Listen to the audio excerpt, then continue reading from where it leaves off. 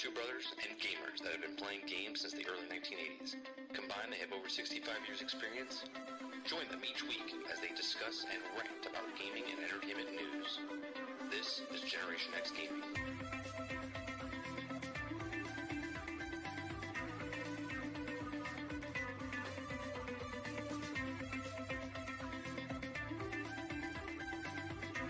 Hello, everybody, and welcome back to another week, another episode of Generation X Gaming, the weekly podcast that goes over a few of the top stories from the past week, and we rant along the way. I'm your host, 30 and Still Gaming, and joining me each and every single week is Sarge McCluskey. What's going on, bro? Once again, another week. It's insane. It's insane. Well, not only another week, another month. We are in March now, right? And yeah, that's because February's a little short. Yeah, a couple days, but it's crazy. After we're done with the show tonight, I'm like, oh, it's the weekend. I have like a little method. Like tomorrow morning, I'll go through and I'll break down the chapters for people, and then I'm like, oh, I got the other podcast with Lono on Fridays, and I'm like, oh, we got a whole week to wait. Monday comes along, and I'm like, I gotta start getting stories. I gotta start getting this. I have to get, and then all of a sudden it's Thursday, and I'm like, holy Christ, just so. I did something, Sarge, where I deleted every single Generation X Gaming video off our main channel from originally. So if anybody wants to watch those old things, you only can watch or listen to those now only on Spotify or iTunes, like audio formats. You can't see them anymore. They're literally. Do you need to see them? No, you don't need to see them. You don't need to see our pretty faces, right? It's probably better. We have faces for the older shows look horrible. Yeah, terrible. But not at the time. But now looking back from what we do here now compared to this high-tech stuff where the audio goes out and I crash all the time. We haven't actually changed at all. It's literally the confidence is there, but that's about it. What's going on, chat? Welcome to episode 346 of GXG. You can watch us live 8 p.m. Eastern right here on 30NSG. You can also listen to us after the fact on Google, Spotify, Anchor.fm, iTunes, and then on Spotify you can also watch us. All the last season and this season are all in video format up there as well on Spotify. Generation X Gaming is a weekly podcast that goes over a few of the top stories from the past week, and we rant along the way. You can help us out by hitting that like button right now. Hit the like button. I'll tell you what. Everyone hit the like button right now, and by the end of the show, if you didn't like the show, you could change it. You could change it to the dislike. Okay? Everyone just hit the like button right now, or hit the dislike button right now, and by the end of the show, you can change it over to the thumbs up button, right? I think that sounds good, right, Sarge? I think if everyone just hits a button right now, and then they can decide if they want to keep it there or not by the end of the show. It seems nice if you just hit the button. Yeah. I mean, isn't that why we're kind of talking? Yeah. And if you'd like to go above and beyond the free ways, you can help us out by hitting that membership button down below, which is $5 a month. That alone, it breaks down to like $1.25 if you just watch this for this show alone. But that's not the only thing that's happening on this channel. I do morning shows Monday through Thursday. I do evening shows Monday through Thursday. And then we also do this podcast, and we have uploads as well. So lots of content. I know it's not the mentality of the YouTube content, like to watch people on YouTube and like pay for a membership. That's like a Twitch thing or whatnot, but it's going into that, right? It's like a subscription type of a model. On today's show, Sarge, we're going to be talking about Microsoft, Sony, FTC, what's happening. We're going to give you like a brief rundown of that and what we thought what our thoughts are. Microsoft is charming off the FTC, like they're ready to sign, or the EU, they're ready to sign the deal. We'll talk about that. We're going to talk about Microsoft is opening up Game Pass to 40 more countries. Okay, we're going to talk about Phil Spencer. He had an interview with Xbox On. I went over it a couple days ago. We'll talk about what his words were and his quotes. Power Wash Simulator had an update just a couple of weeks ago with Tomb Raider. Now they have another update. Final Fantasy is around the corner, and they have a Final Fantasy update that is going to be there, so we'll show you a little bit of that clip. We're going to talk about Minecraft. They have a big leak reveal of a world editor that might be coming. Now, I know you're saying, well, what's the big deal? World editor's already been in there, but that's for the modding community. This is a actual thing that's coming from Mojang themselves. We're going to talk about Bethesda, Sarge, and potentially Sony, before Microsoft picked them up, was reportedly going to offer them an exclusivity deal with Sony, so we'll talk about that as well. We're going to talk about Forspoken developer Luminous Productions. They are no longer existing, and they've merged into another company. We're going to talk about The Wolf Among Us 2. We're going to be talking about AI and what it means for, like, Phil Spencer brings up AI. It's actually a lot.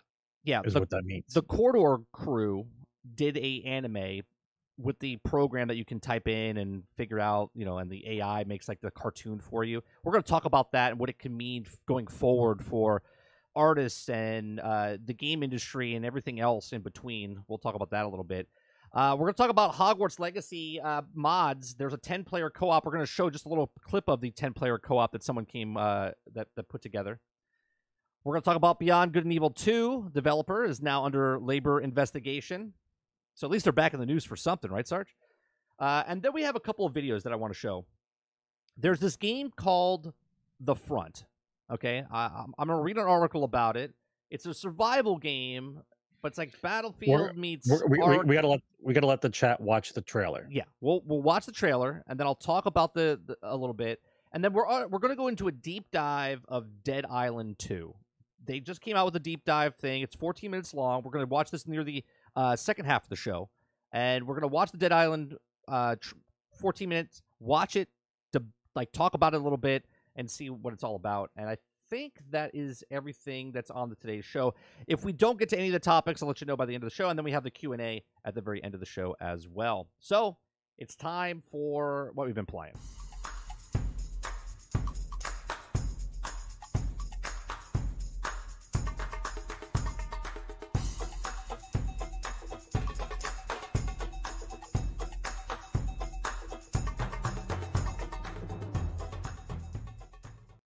All right, Sarge. So another week. What have you been playing?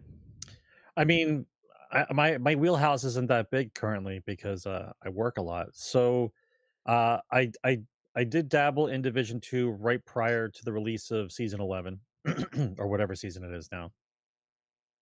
And then we played a little bit last night. It is Season 11. Yeah. But what I noticed though is it's ever since that whatever mishap they had with the code, the game feels like it started over from scratch, like before all the patches went through. Like it's a lot of weird stuff happening. I'm not gonna lie, it's still fun. I still play it, but it's just weird. Like I'll be walking, doing something, and then like Jarvis is just yelling out stuff. Like last night there was a lot of bugs, a lot of issues with it than when we played. Guys wouldn't spawn. Guys wouldn't attack the control points. You had to go to a certain spot of the control point just to shoot off the thing. Yeah, there was no way to call the reinforcements. I walked around the entire area, and then there was like one little spot I happened to accidentally find. Yeah. So I'm reluctant to say why they keep releasing yet another 5-man team that we have to hunt down. I'm just trying to figure out the logic. Like I like the game, don't get me wrong. I like the manhunt thing, but what I don't understand is if I don't pay for it, right?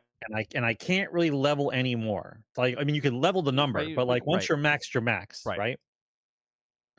What's the point? Like, why do you want me to keep? My question is, why do you want me to keep playing your game?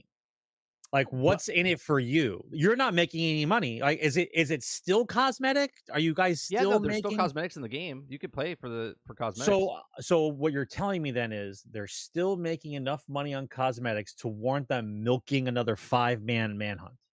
Is that what you're trying to tell me? Yeah, I mean, I think Ubisoft's approach is if you're playing their game, you're not playing anyone else's game. Meaning, if you're in their game, if you're not giving them money, you're also not giving anyone else money.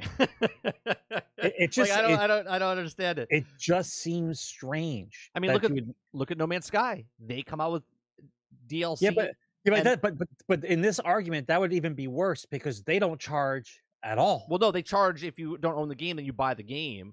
No. I mean, once you have Oh the yeah, game, there's like no they don't charge at all. there's no microtransactions at So all. they're just releasing stuff for the fun of it. Yeah.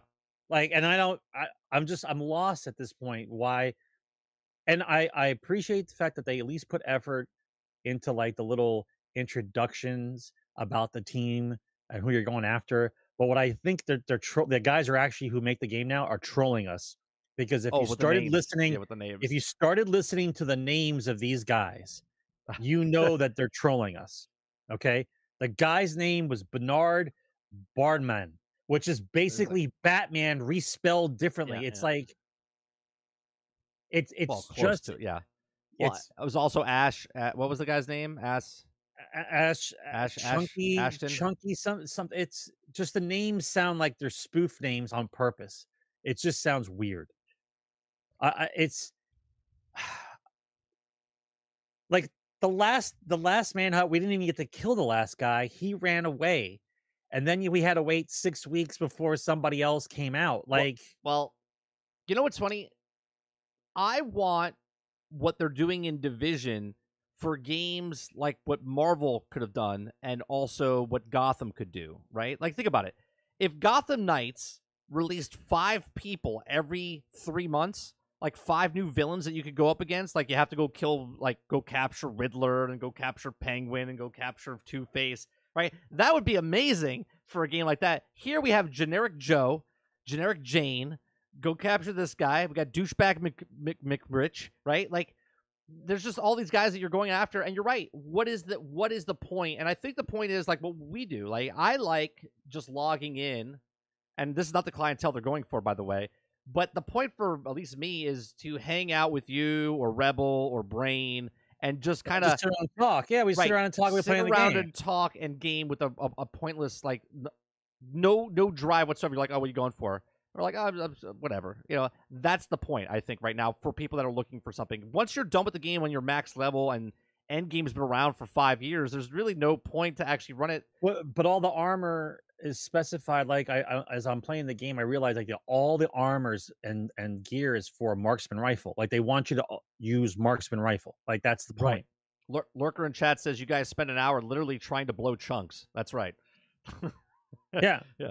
Oh, well, because the guy, like, I knew there was Chunks. a problem. We died like 5 times. Like, I knew something was wrong. Like, it's like you know immediately. Like, you're going through the game normal, and then all of a sudden, like, you hit a brick wall with your face. And like, why am I in a room and dying this quickly? Like, what's happening? And then all of a sudden, it's like, oh, this is the end room. I'm like, well, that's news to me, because usually the end room is the end of the level, right? That was the end of the level. No, it was not. That was a closet in the middle of the level before you got to the end of the end of Lincoln Memorial. That wasn't even close. Oh, right. To It the opens up to a bigger room, doesn't it? Yeah, you have to go around to the basement area, then climb up the elevator to come out the other side of the Lincoln Memorial. That was a closet, right? The boss battle for the first guy, you're in a closet. Okay, you basically couldn't move. There were guys coming out of every door. You went down immediately. And it just drone after drone after drone, and I was just dying. Yeah.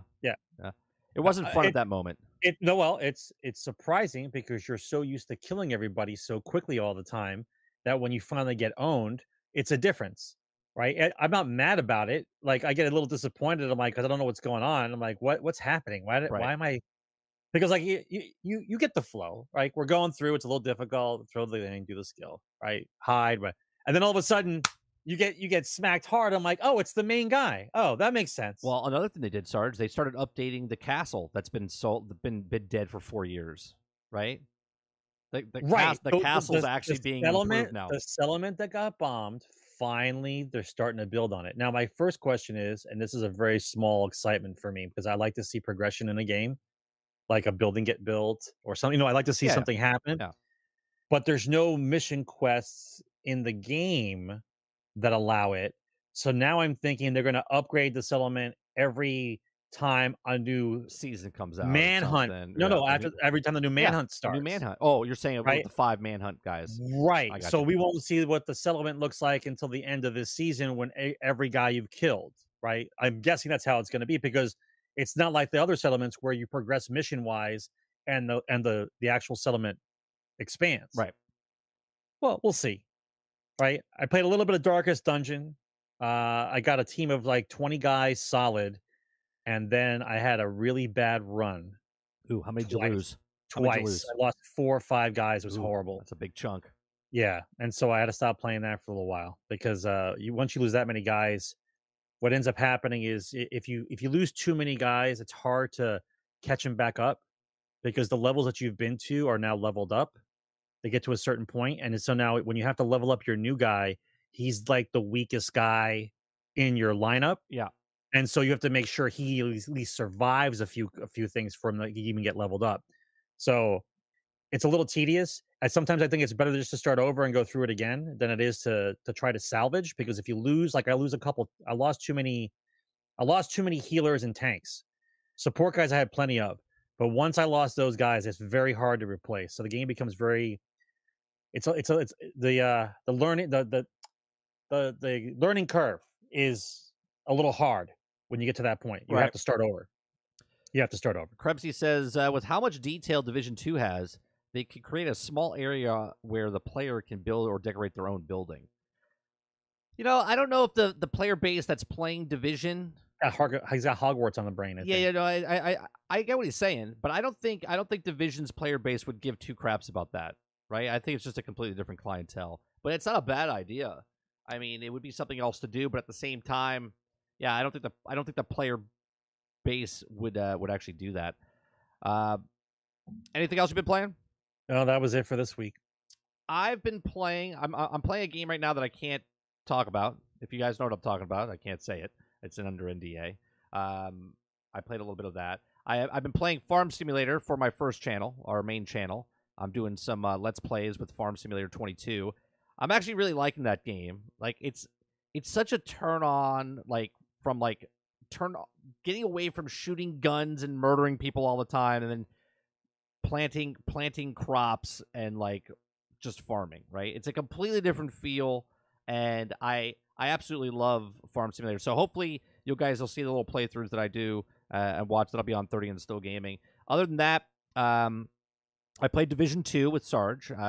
Again, it's the go back and play, and I like it. And then I played Hogwarts Legacy. I'm playing my second playthrough with the story. I'm playing it on hard mode.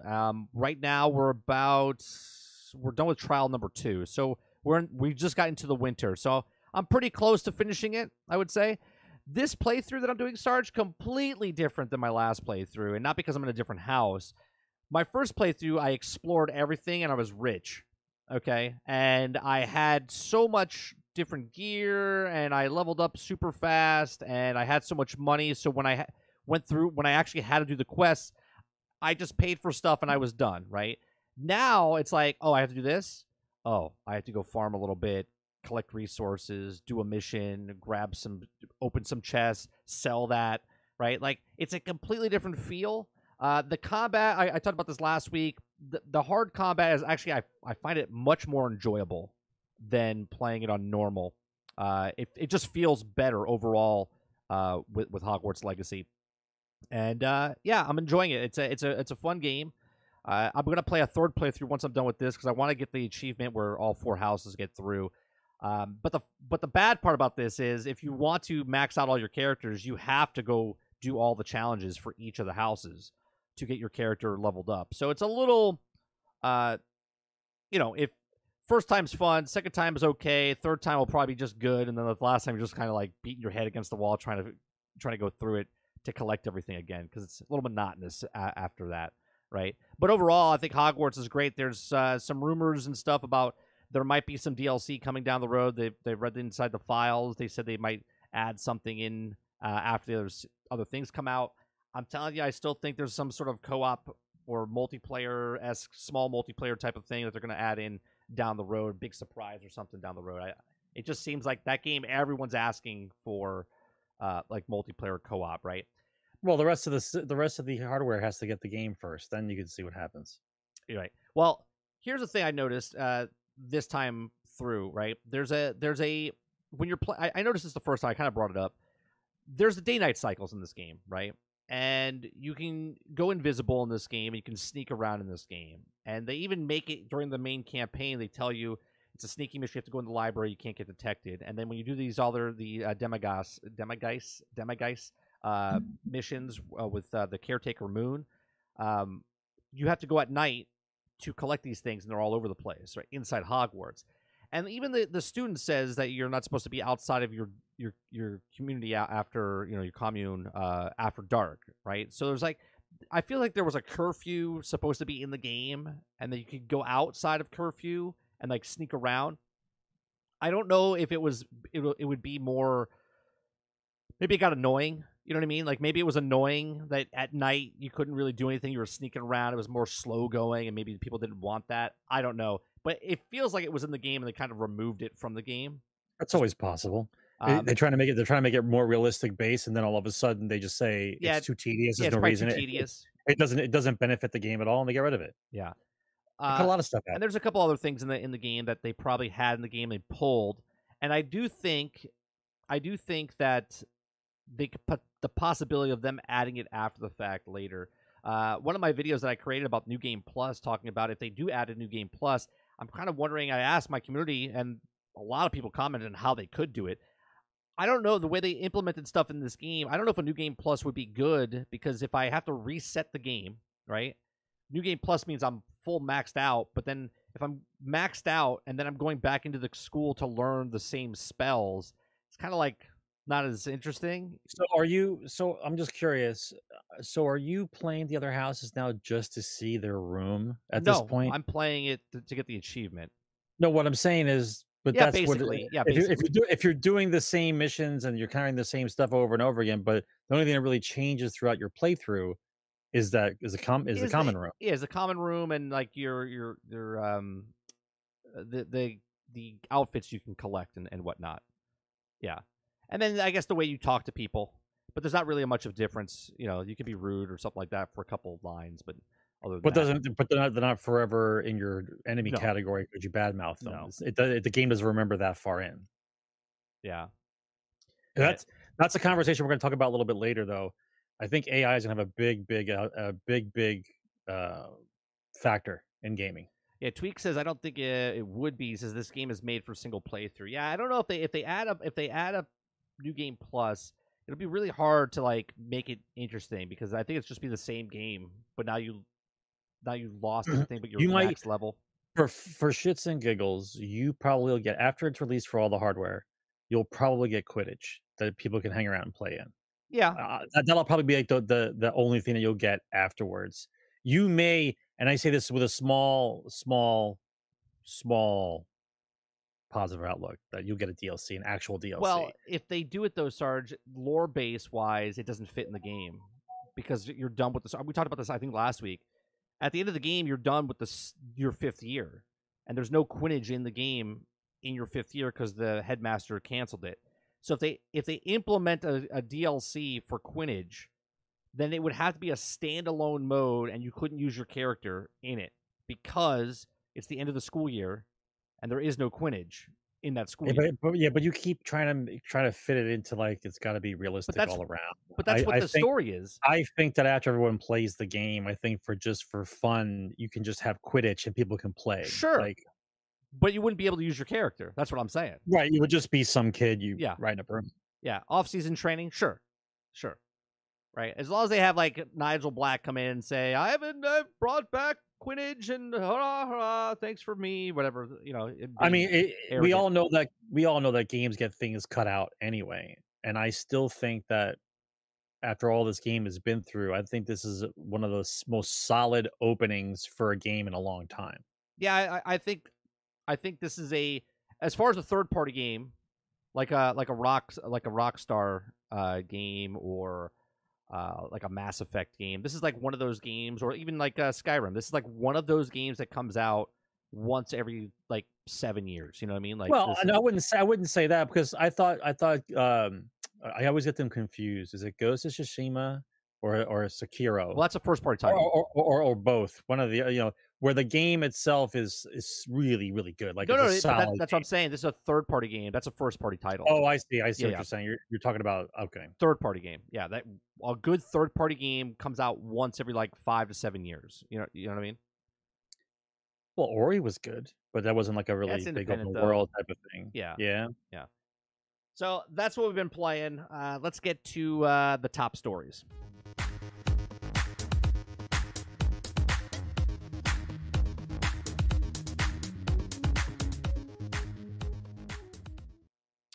All right. The first story I want to talk about is on February 3rd.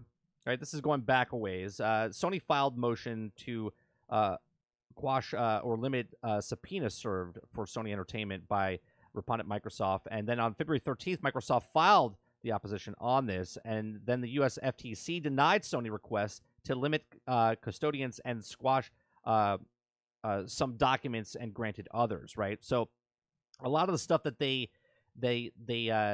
neglected, I should say, or I don't want to go through all that. They basically said that Microsoft wanted 10 years of information from Sony, and the judge was like, "Nah, you're not going to get 10 years, but you can go back as far as January 1st of 2019, right, of that information." Okay, so now Sony has to show their books for the last 5 years, but they also have to show the last 10 years of their exclusive contacts, right? So 10 years of any deal they've made, okay, for the last 10 years, they have to, and I believe it's 10 years, right? Correct me if I'm wrong, chat, but I believe it's 10 years to get the information to Microsoft or to the FTC or the EU, about all the exclusive deals they've made. Okay, now this is going to make them look really bad, considering they're saying, hey, we're 70% of the market. We pay for all these things. And Microsoft is making Starfield exclusive, okay? Even though Phil Spencer, the internet blamed him for saying that they took Starfield away from Sony. But up until the acquisition of Bethesda, it was on PC, and we assumed as gamers that Bethesda makes games and they're on all platforms type of thing, right? So we as gamers assumed that Bethesda's next game was coming out for all systems. And then all of a sudden, the Activision, or not Activision, the Bethesda ZeniMax deal went through and Microsoft bought them. And then all of a sudden, Phil Spencer comes out and says, we've never taken any games away from other consoles that were already there. So they Deathloop was out there, Doom, all the games that were already out, they kept their deals with the companies. They didn't take anything away. ESO, Fallout, all that stuff is there.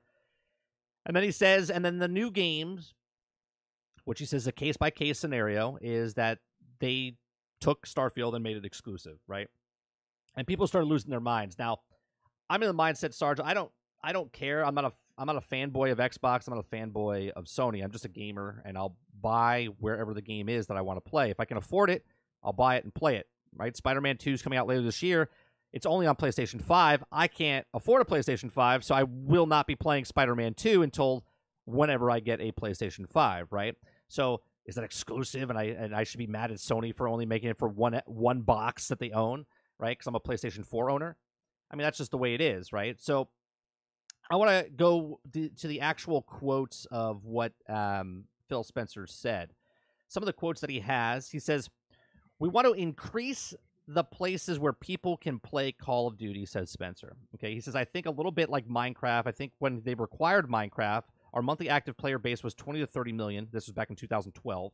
Okay, and I'm doing this from memory," he says, "but I think that about the size of Minecraft was, and I think that's about maybe 100. Now it's about 120 million monthly players on Minecraft, right?" So when he talks about games coming out that are on certain platforms, cross-platform, across all platforms, if you notice this, he's kind of putting Call of Duty in that same area as Minecraft, because Minecraft is a multiplayer game. It's a single-player game. It's a multiplayer game. People play it together. Call of Duty is a single-player game, multiplayer game, and people play it together. Starfield is a single-player game, and that's it.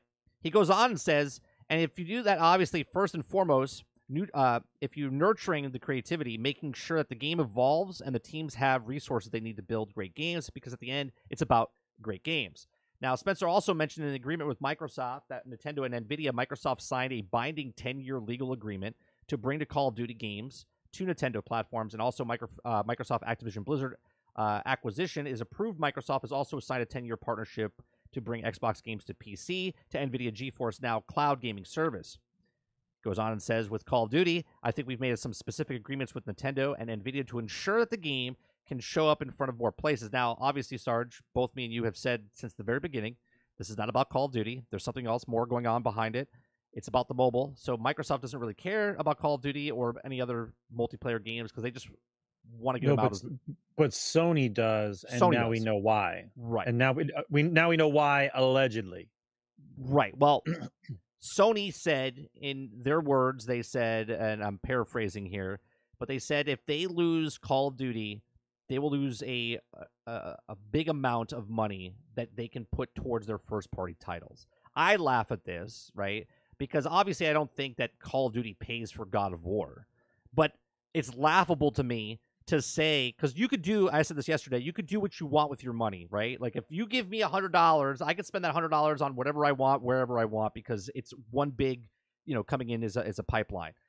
But to say that Call of Duty is paying for God of War or Horizon or Spider-Man or Uncharted is just laughable, considering each of those franchises, first-party titles, are over $1 billion franchises each. Horizon sold 20 million, I think 20 or 30 million copies. God of War has sold over 30 to almost 40 million copies. Spider-Man's got 33 million copies. Uncharted's got 20 or 30 million copies. Gran Turismo's got 90 million copies, right? Like, all of these franchises have made plenty of money to put money back into their own first-party titles of the sequels of those games and then repeat that. You know what I mean?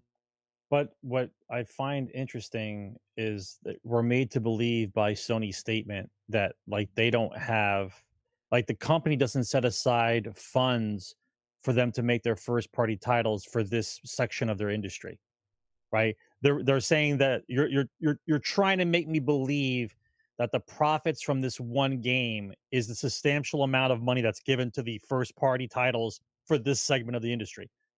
I find that hard to believe.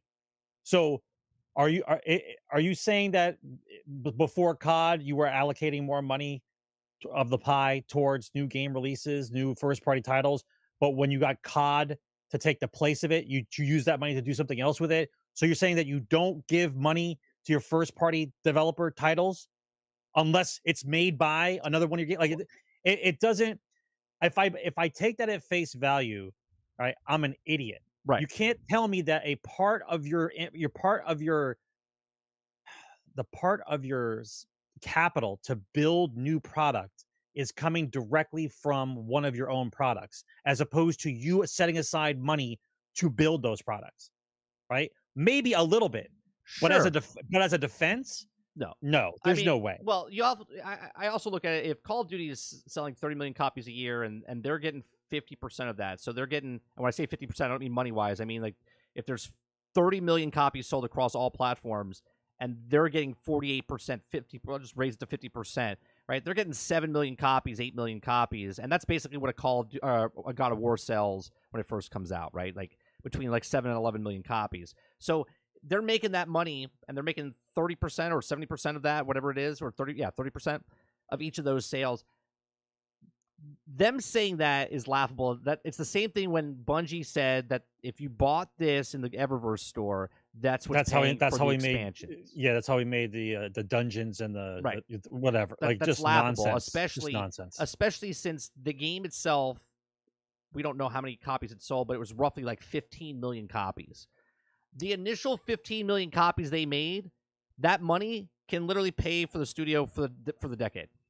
Okay, for the decade, for the actual putting it back into the actual business, right? That's not what I'm saying, Krebsy. What I'm saying is the way that Sony is talking about it, the way that they're talking about they're putting all their eggs in one basket. If they lose Call of Duty, then they can't fund their first party title creation. And that to me sounds nonsensical.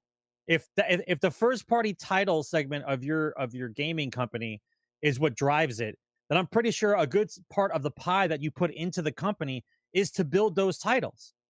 So what you're telling me is you don't want to put money into those titles out of your own pocket. You want it to be part of the profits from another game that's being sold. Right. It doesn't make sense to me. Do you care about your first party titles? Do you want to invest in that? Or are you only invested in it because this game makes money and we're just using it as a piggyback?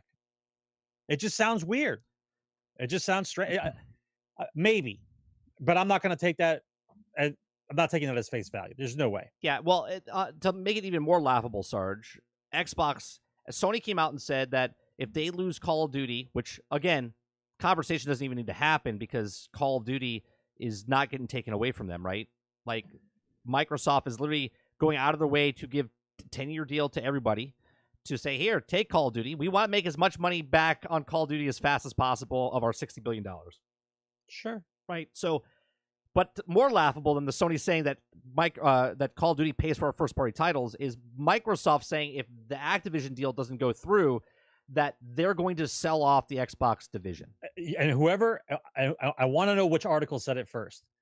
I want to send them I'm going to tweet at them. I'm going to send a tweet I at think that, it was a that person. journalist. I don't think it was an actual article. I'm serious. I want to know where that came out. That is the dumbest thing I have ever heard, right? That you believe that after this much time spent trying to galvanize the Game Pass model and to put it onto 3 billion devices and to have no hardware and to go totally software and to get it into everybody's hands, right, for all of time, and you think because Sony does or Activision Blizzard doesn't get purchased by Microsoft that they're going to sell off their Xbox division? You guys are dreaming, like a total delusional dream. Yeah. Right? There's no way that's happening. No way. And whoever started that rumor has no idea what's going on in the gaming world. Like zero. To me, that is the most laughable thing, right? Especially since a lot of the info coming out, Sarge, I think a lot of people can't distinguish between being a gamer and being a fan of a gaming device, right?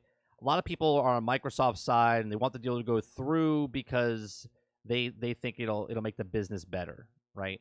Obviously, being exclusive for something doesn't make the business better. Look at Madden, for example, right? I know it's a smaller example, but EA had a contract with the NFL. They're the only ones that make that football game, and there was no competition for football. So if there's no competition, then there's no thrive to make a thing better, and then you get what you get, right? You get exclusive thing, and you can only buy this one thing, and it becomes a sack of potatoes, right? You're just like, well, I have to buy an NFL game, and it happens to be EA, so this is the best NFL game there is because that's the only NFL game there is, right? I don't know if that's going to happen because Call of Duty is now purchased by Microsoft, right? Microsoft, thanks for becoming a member. lot of people think because Microsoft's buying it, the world's doomsday and the world's going to become worse off, and they think that Activision shouldn't be bought or Activision should be broken up so other people can buy it, but if Microsoft doesn't buy it, Tencent buys it. And if Tencent doesn't buy it, Amazon buys it. And Amazon doesn't buy it, a individual from Saudi Arabia buys it, right? Somebody is going to buy it and then do what they're doing and then so on and so forth, right?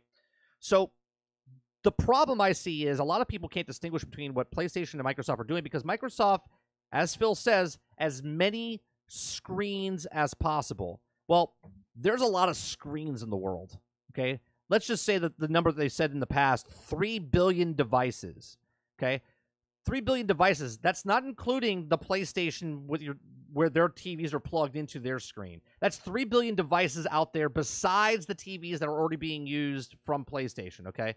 And Xbox is, in their heads, I think Phil says it right here. He says something along the lines of, he says it's with everything else. It's not a replacement. He goes, okay, Xbox console hardware will remain forever. Cloud and other options are just options to expand, not to replace, okay? And Microsoft would rather take Starfield and put it on their device, right? Phil Spencer says out loud, we want to pick our games and put them on more screens, right? And then other people look at that and go, well, PlayStation's more screens, so why would you take it away from PlayStation? And I think the way Microsoft, and this is how I'm looking at it, Microsoft's looking at it going, we have a console, PlayStation has a console. They're both consoles. They both plug into a television set, okay? And that's how they're played. Why would we give them this when they can come over to our platform over here and either play it on Xbox, play it on PC, play it through your phone, play it through your Samsung TV, play it on the go, whatever, right? They don't need PlayStation and the 175 million copies of PlayStation that are out there, maxed. That's the saturation point, okay? And then all of a sudden, magically, they have 3 billion devices they can put their stuff in. So losing the 175 million to gain the 3 billion is a bigger chunk, right? 100 million, 3 billion. Well, the way I look at it is this: is Microsoft as a company wasn't a game company. It wasn't like to make a piece of hardware to sell video games. Microsoft is a software company, right? That's their thing. That's what they're known for. They're known for Windows and all the other software programs they came out with that made them billions and billions of Right. dollars, right? So if there is a chance for them to get rid of the hardware and make it completely software, which is their wheelhouse, right? And have software on any device anywhere on the planet, okay? Then that's what they're going to do because that's their strength, right? They're a software company, right? They're not a game system company. They got into that market because they knew the possibilities of what it would be down Right. the line because there's a lot of money to be made in gaming. But now as gaming gets more and more tech savvy, okay? And I'm going to throw it in here now. We could have did it a little later, but I'm going to throw it in now. The possibilities of AI and this whole chat GPT thing, the possibilities of AI is going to send the gaming industry into orbit, okay? The possibilities of what AI could do for developing teams in order for them to make games is going to be insane. Right. It's going to make the golden age of gaming that we lived through look like nothing. Are you talking about it though as in development standpoint or as like NPCs in a game standpoint? I'm talking about everything. everything, right? If AI is helping you design a game, if AI is rendering things for you, you type in what you want and it's going to give you what you want, the code and everything else. Do you know how much time they're going to save on development? Right. Well, it's going to be insane. Before we get more into that, I kind of want to still stick in with Microsoft and Xbox, right? You guys forget that Microsoft built their empire of the $1 trillion club here because they didn't make hardware. They made software for the hardware, okay?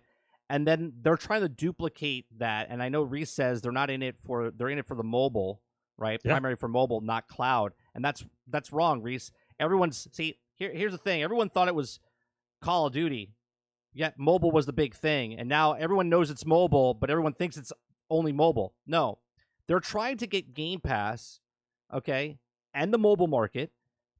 Buying Activision Blizzard makes them the second largest mobile phone, like, in the marketplace, okay, out of China. Number one out of China, right? China's number 1 through, 10, okay? But if they buy this, all of a sudden Microsoft becomes number 1 outside of China, okay?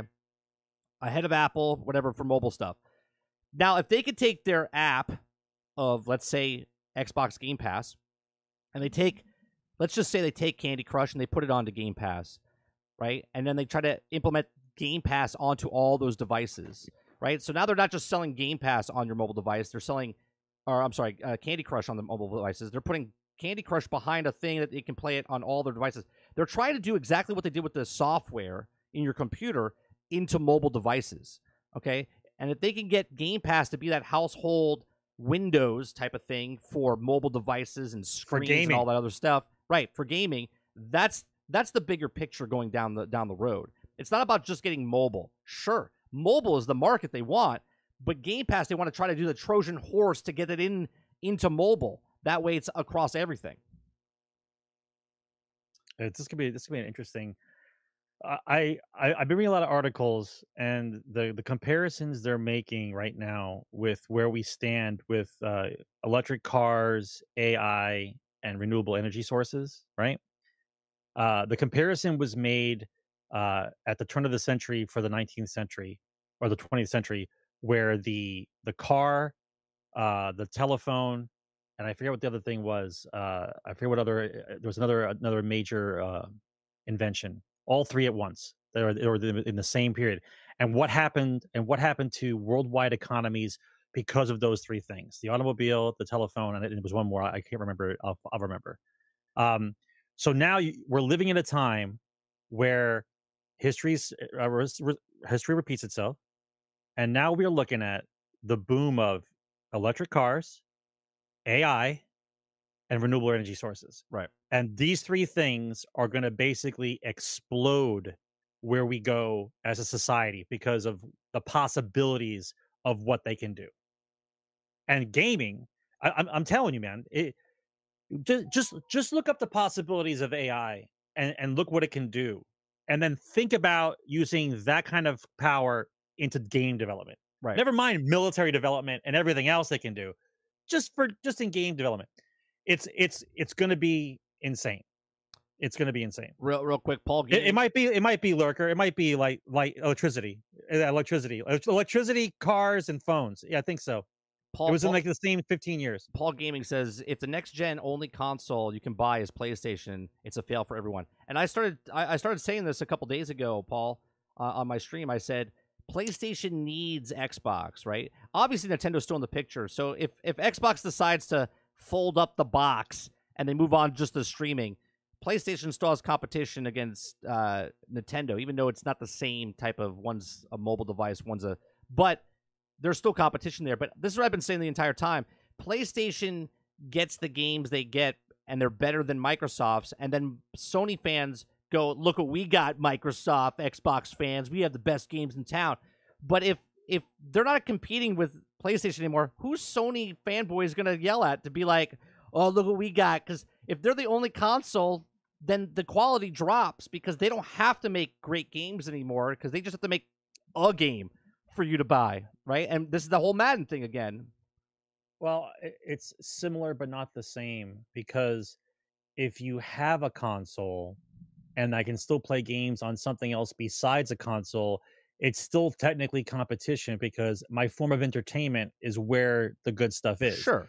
So if I'm a PlayStation fanboy and the Xbox goes away and they go down their own road, and all I have to do is Nintendo and PlayStation, and I know I'm a PlayStation guy, but then PlayStation says we don't care anymore because we're the only ones left. It's just us and Nintendo. People who are still looking for entertainment will say, well, Sony's games are dropping. They're not trying as hard anymore. I'm going to go get a PC or use the Magic Box and play Game Pass, right? Right. Just because it doesn't have a console in direct competition with PlayStation doesn't mean it's not in competition. I don't like the way Phil says that, because what we're talking about isn't exactly a product. What we're talking about, because of the industry that it's in, is we're talking about time, right? I want time for entertainment, and I'm choosing either Sony for entertainment or I'm choosing something else as entertainment, right? Regardless of what the platform is. If it's digital, a console, a PC, virtual reality, whatever, I'm just talking about time. So that's why I don't agree with Phil when he says certain things like that, because I know it's not direct competition the way that the old way of thinking is, right, where you have two soda companies and they're in direct competition. We're talking about entertainment, right? And if you are a gamer, or I won't use the quotes, but if you are a gamer, then basically you are designating time of your life for entertainment in this industry. And so whether it be Sony or not, whoever has the best stuff that you happen to like is where you're planting your flag. Right. Real quick, Krebsy, that wouldn't happen, right? If Sony's competing against PC, they're literally 1/10 of what PC is. I think the article I looked up the other day, it was like either 2.2 or 1.7 billion PC gamers out there.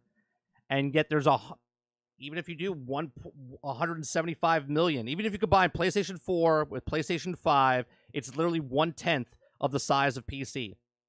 It's not competing. So Sony goes from 70% market share, okay, to dead last because PC is way ahead of Sony. But once again, I'm throwing the monkey wrench in here, right? Once we have established what AI can do, whatever the next form of PC is going to take, it's going to be like this all-encompassing thing. It's not going to be like, this is a PC, this is an Xbox, and this is a PlayStation. We're on the road to having this other device down the road that's going to be everything, right? And you're going to be able to do everything. Like it's the most exciting thing and the scary thing all at the same time. Sarge? Everything like in your pocket? Yeah, but this is like the pencil next to a computer. What's about to about to happen. But then the next phones are going to be more powerful. The next phones are going to be well, according to some people, the next phone basically is the chip you put in your head. Like that's the direction that we're going. Like this is why we're like on the cusp of something greater. Like it's not going to be like the next let's put it this way. The next 5 years is not going to be like 5 years ago up to now. Let's just put it that way. A lot of things are going to change, and they're going to change very, very quickly. As a matter of fact, it's probably going to change so quickly we're going to have growing pains. Like, people are going to actually have growing pains because you've been so used to dealing with this minute micro growth that we've had over the last 10, 15 years. And now you're going to see something exponentially happen, and you're going to be unprepared for it. Right. The next story I want to go to before we go to the AI stuff, Sarge, is reportedly, rumored, right? I don't know if it's been confirmed, but Sony had reportedly offered an exclusive deal for Starfield before Microsoft came in to acquire Bethesda, right? It says, it seems that Sony was hugely interested in an exclusive deal with Bethesda on Starfield, but at the end of the day, Microsoft got the upper hand, right? So it says here, according to the recent tweet from Kind of Funny, says Sony had been in talks with Bethesda to reach a timed exclusive deal for Starfield on the PlayStation 5, but Microsoft, interested in acquiring ZeniMax and Bethesda, probably increased the deal's price for Sony too high to a high degree, making them to step back and let Microsoft do their business. Now, apparently, Sony has been investing heavily in exclusive deals and third-party developers to launch the next-gen title on PlayStation 5 first. Now, the company has already reached an agreement with Bethesda on making Ghostwire Tokyo and Deathloop PlayStation 5 time exclusives, which will be honored according to Phil Spencer. Now, this article, if I'm not mistaken, this is an old article, okay? So this is from 2020, and we do know that Ghostwire and certain games, and we do know at this time Phil Spencer did say that we're not taking anything away from you, right? And now Sony fans are upset, right? That Starfield is no longer on PlayStation. It's exclusive. But yet, if this deal went through, Sarge, and Sony had the exclusive, the same people that are aggravated that Microsoft has the exclusive would have stood in front of you and said, well, Microsoft should have ponied up the money, right? And here's, they ponied up the money to buy the actual company, and now they get crapped on because they actually bought the company, right? Because people think like business is fair, where you're not allowed to buy developers to make your business better, but Microsoft is an upper echelon than where Sony is, right? They're in the $1 trillion club, and Sony's in the $1 billion club, right? It's a huge difference. So this beast needs to keep eating and need to keep buying and eating up the bigger businesses, right? All Microsoft is doing is trying to purchase the pieces needed to be competitive in the future market. This has got nothing to do with a monopoly. We had this discussion last week, and we've had it many times over. There are certain things that companies do in order to keep their growth rate high, right? And they want mobile, and King is mobile. It just happens to be that there's other things that are involved with Activision Blizzard, so they happen to go along with it, and it's all attached. Right. But they want the mobile. Now, if I take the two arguments and I put them together, Microsoft wants mobile and Sony wants their free cash cow to make first-party titles, and I put those things together, that argument doesn't equal monopoly or antitrust. All that equals is that one person was able to make a purchase before another person was, and is going to go on making the same things that they were doing before, right? Sony's not losing market share to Xbox because they own their market share of the gaming industry. It's not going anywhere, right? Microsoft is trying to go in their own direction and saying, make our market share. Right, and make our own market share. That's basically what's happening.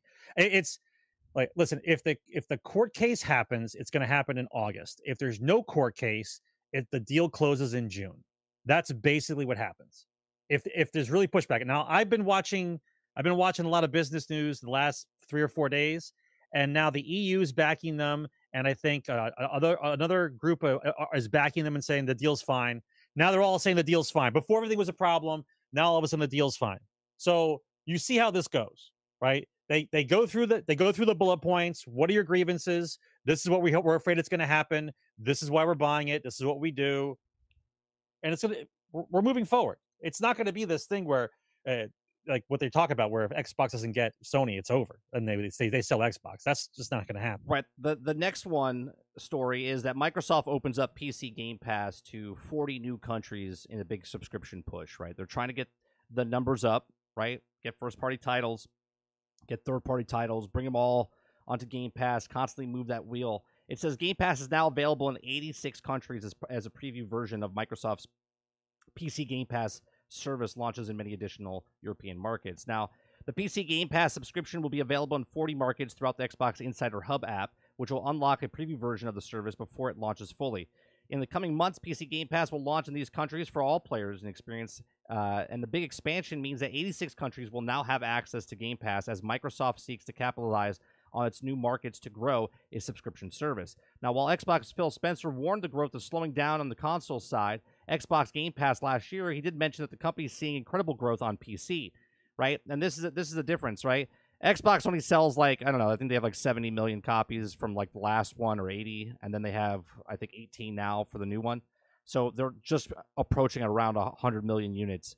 That's about it, right? That's the cap. This is why they're moving over to the $2 billion market of PC, and then obviously there's the cloud gaming on top of that. It says PC Game Pass subscription increased by 159% year over year in October, with the PC side looking with obvious growth area in Microsoft. So there's a list of the countries that it's going to be in. Quick expansion. See how fast that was? They didn't have to ship anything, Sarge. They didn't have to do anything of the sort to get Game Pass into other countries. All they did was push a button in the home office, and now it's in 40 other countries. Okay? 86 countries total. On top of that, I want to go into Corridor Group, or Corridor Crew. It's a YouTube channel. They're a bunch of creators that make pretty cool videos. They try different experiments. They do different things. They all work in the business. They do work for Hollywood on certain things. They do their own independent stuff. They did this this AI test. But they did this kind of style of, they took pictures.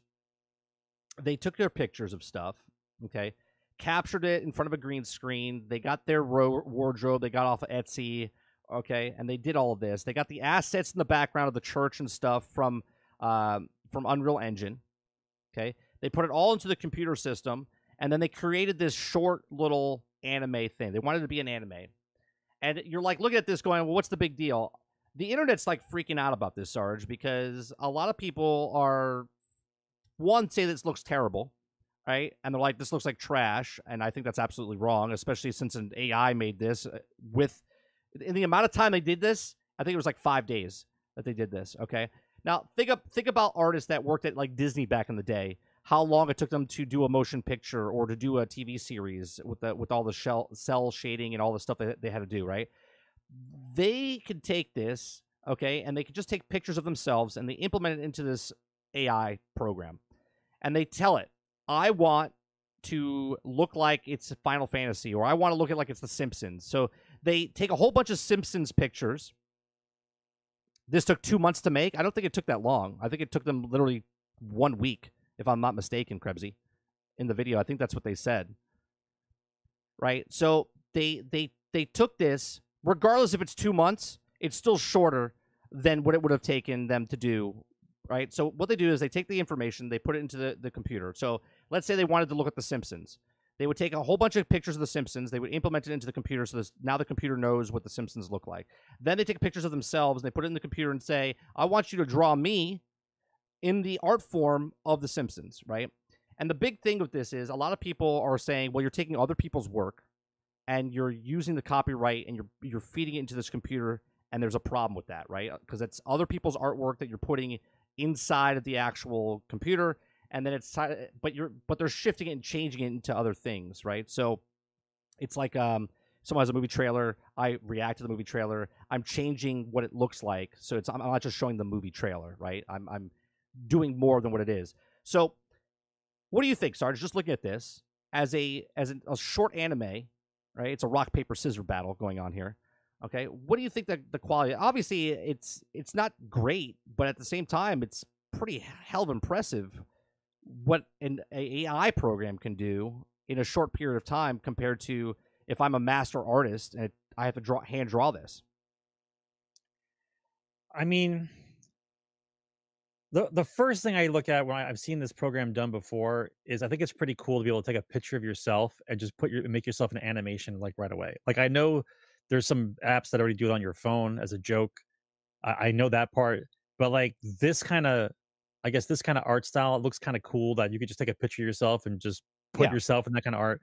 Now, I get how the artists are gonna respond to this. here are going to be the two issues. The two issues are going to be, number one, you're going to alienate all the artists who've been working hard their entire life, because now some Joe Schmo can just take research data, plug it into a machine, and get quality work of an artist, and he's not an artist. So that's going to be a big issue. That's going to be growing pains for sure. Absolutely growing pains. However, if an artist were to do this and put in their work and put in their stuff and use the AI to help them out, you would see the most insane art ever, right? So to me, I'm willing to overlook the fact that there's going to be some growing pains, that this is going to save time on the people who are actual artists, is going to save them immense amounts of time, because you can plan ahead. You can put in all the information you need. If you need to pull whole storyboards, like the amount of time that they're going to be able to save is going to be insurmountable, right? And I'm hoping to see, and it's not going to take long, right? The only problem that they have right now, and I'm being honest when I say this, is the chat GPTs and the AI programs have all the information that they have put into it all the way up until I think it was like 2018 or 2019, right? But the AI itself is not directly hooked up to the internet. Right. They feed it the information that they wanted to know, and that's it. And then whatever you guys put in. So basically, everybody's online right now talking to ChatGPT or the other AI programs and feeding it all this information that you happen to have. And meanwhile, it's learning from all that. But buckle up. If the day comes where they attach it to the internet and it starts to learn everything. Here's the thing, though. The more... See, a lot of people don't understand everything. People don't understand exponentially faster. They don't. I use this analogy all the time on my stream now. Elon Musk owns Tesla, and Tesla's not a car company. Tesla is an AI company. Okay, it is now. And if one person had a Tesla driving around one city, it would take a really long time to map out that city. Okay, but if 1,000 people have a Tesla and they're driving around that one city, that city is mapped out with a matter of hours. Okay, and that's exponential growth. Okay, and that's what this with the programs like this Chat GPT that, mind you, Microsoft dumped $3 billion into buying it and investing into it. Just to let you know, so just go figure that out. Okay, people are worried about them buying Call of Duty. Meanwhile, they just bought the most advanced AI technology, and it's being just tons of information's being fed to it. Okay, and it's being manipulated, by the way, because you can't do certain things because they've already guarded certain things to. Yeah, people are finding the way around it. Yeah, don't worry, people find a way around everything. Exponentially, like this program, let's say, looks like crap. You don't like the way it looks. You're like, oh, it's flickery, it's whatever. Mickey Mouse was hand drawn at one point, okay, and then South Park literally did animation where they were pumping out shows week after week with they were cutting out scraps of paper. They were cut out in the beginning, motion. but now it's animation. Now they're pumping out. Yeah, okay, that's exponential growth, right? They used to cut them out hand by hand, and then they made them into where they're just programmed and then they can make them, right? Look at the people making videos a couple years ago about Minecraft. Minecraft videos. People started making Minecraft videos in their I forget what Blender and whatever else they were using. Exponentially got faster and better. People made the programs. Look at the gaming industry with Unreal Engine. Faster, more efficient. People are putting in stuff, and people are taking assets and making exponentially faster to make stuff. I think a lot of people don't understand that this might look like crap today. That's the first attempt. Right. 6 months from now. That's your first attempt. Right? 6 months from now is going to be like a 10-year span for how much people are putting information into the actual into the program. I will say this though, it's going to be definitely growing pains, because you're going to have so many more people attempting art, right? Because everyone can try it, as opposed to an actual artist. But when those actual artists figure out how to use it, right, you are going to see the most insane video games and art and entertainment ever. But like I fully expect in the next 5 years to have a fully animated AI movie done by like 2 people. and it's a full-fledged movie, anime style, and then they did it probably in less than a year. I Like think, I'm fully expecting that I to think happen. we're closer than everyone thinks. Like Timmy in his bedroom with a cell phone. Like, Sarge, you could take pictures with just your cell phone, right? Take pictures of your cell phone, of yourself, and then you can make a 3D animation picture of it within a matter of hours. Where that would take professionals weeks and months to do all that stuff. Yes. Right. Okay, just real quick, I'm gonna rattle off some stuff. Let's move forward because we could be here forever. Like, do we need if AI is hooked up to your development company, do you need game testers anymore? No. No, you don't, because the AI is programmed what it's supposed to find out, and when it finds the error, right, and it corrects it, it would right? find it faster and more efficiently. Right. No more holes in the wall. You're not falling through holes in the planet. You're not going through. You don't get glitched out. Is it repeatable? Well, the AI will try to repeat it 40 million times a second, and we'll see if we can do it. If we can repeat it, it makes my head spin to think about what we're about to step on. Right? It's the new dawning of entertainment coming up very quickly. Let's put it that way. Perfect segue, Sarge, right? Do we need testers anymore? Do we need testers, right? Here's the next story. In 3 years, no. EA reportedly laying off more than 200 Apex Legend QA testers. Okay. And my question, nobody's Sarge, it's scary, man. Nobody's gonna have a job. Right? Like, nobody's gonna have a job. Now, obviously, it says in a recent report, the gamer revealed statements that several affected employees confirmed that layoffs at EA will, with no attempt to move the employees onto other games. The layoffs are reportedly centralized at EA's Baton Rouge quality verification team, and multiple employees have expressed the sentiment that they have had been replaced. EA UK-based QA team and Apex Legends team have been working alongside with the UK-based team and trained them for the job, feeling that the EA is having train their replacements. Right. So they got rid of but my question is, we talked about AI, Sarge.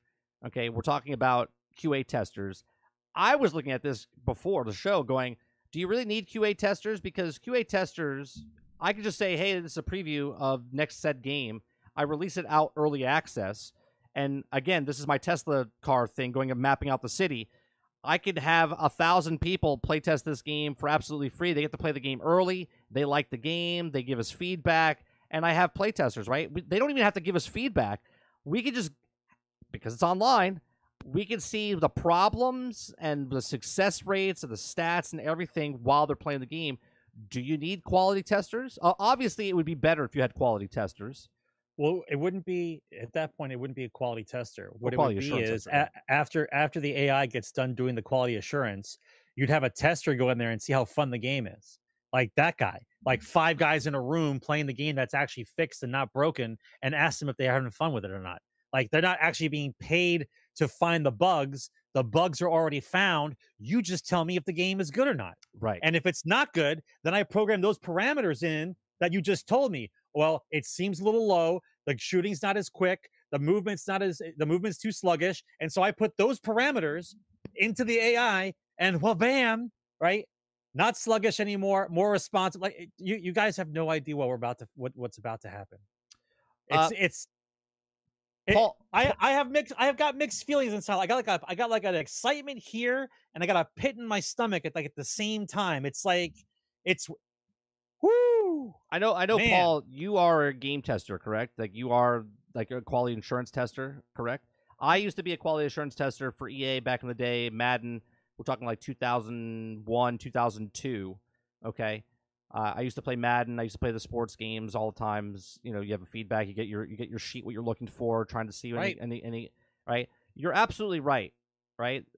Humans will always need to give you real feedback, but I don't need to pay those humans to give me feedback. I can literally release a test.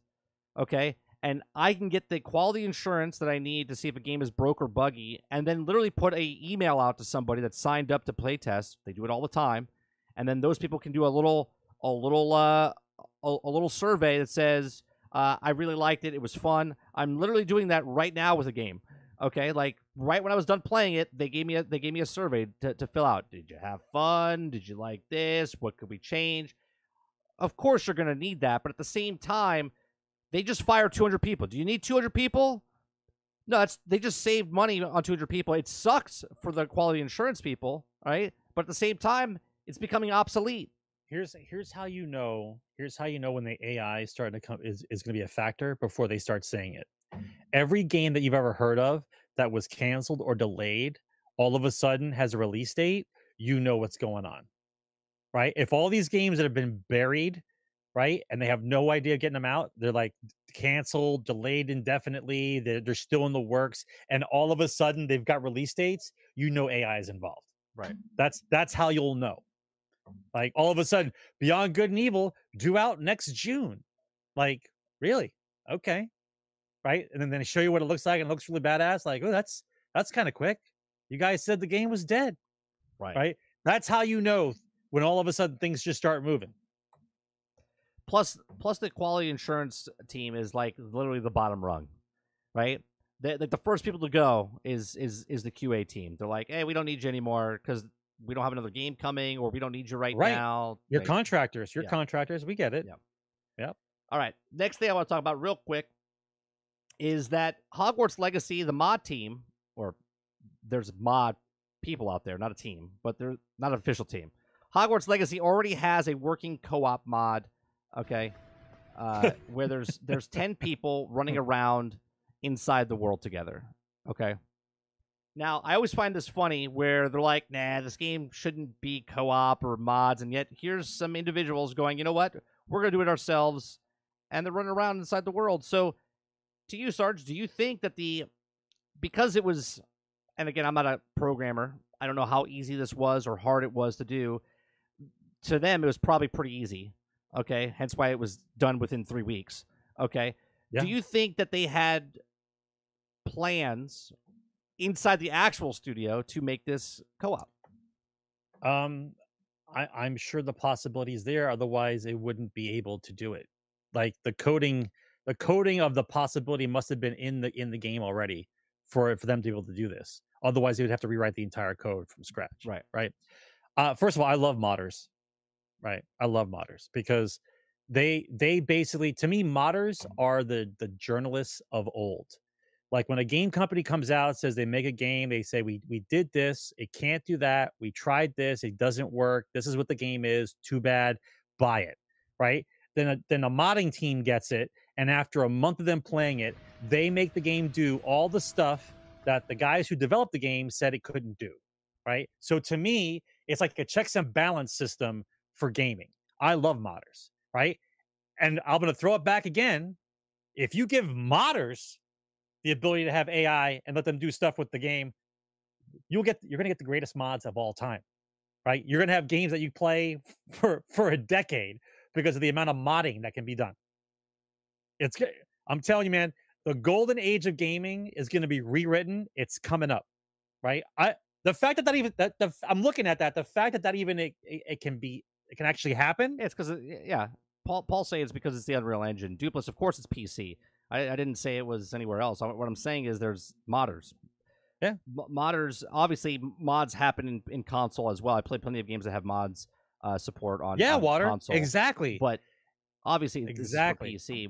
The question is, do we think actual co-op is coming to the game? Its potential because of the engine the way it is. You're asking how it would work on other old consoles.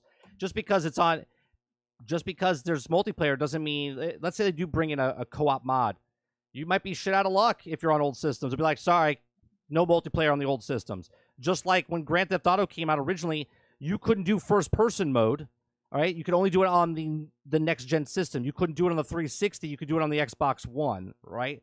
You're just shit out of luck because the hardware doesn't support what certain things are. So if this was a thing that they actually brought to Hogwarts Legacy for next-gen systems, then the Switch, PlayStation 4, and the Xbox One wouldn't get it.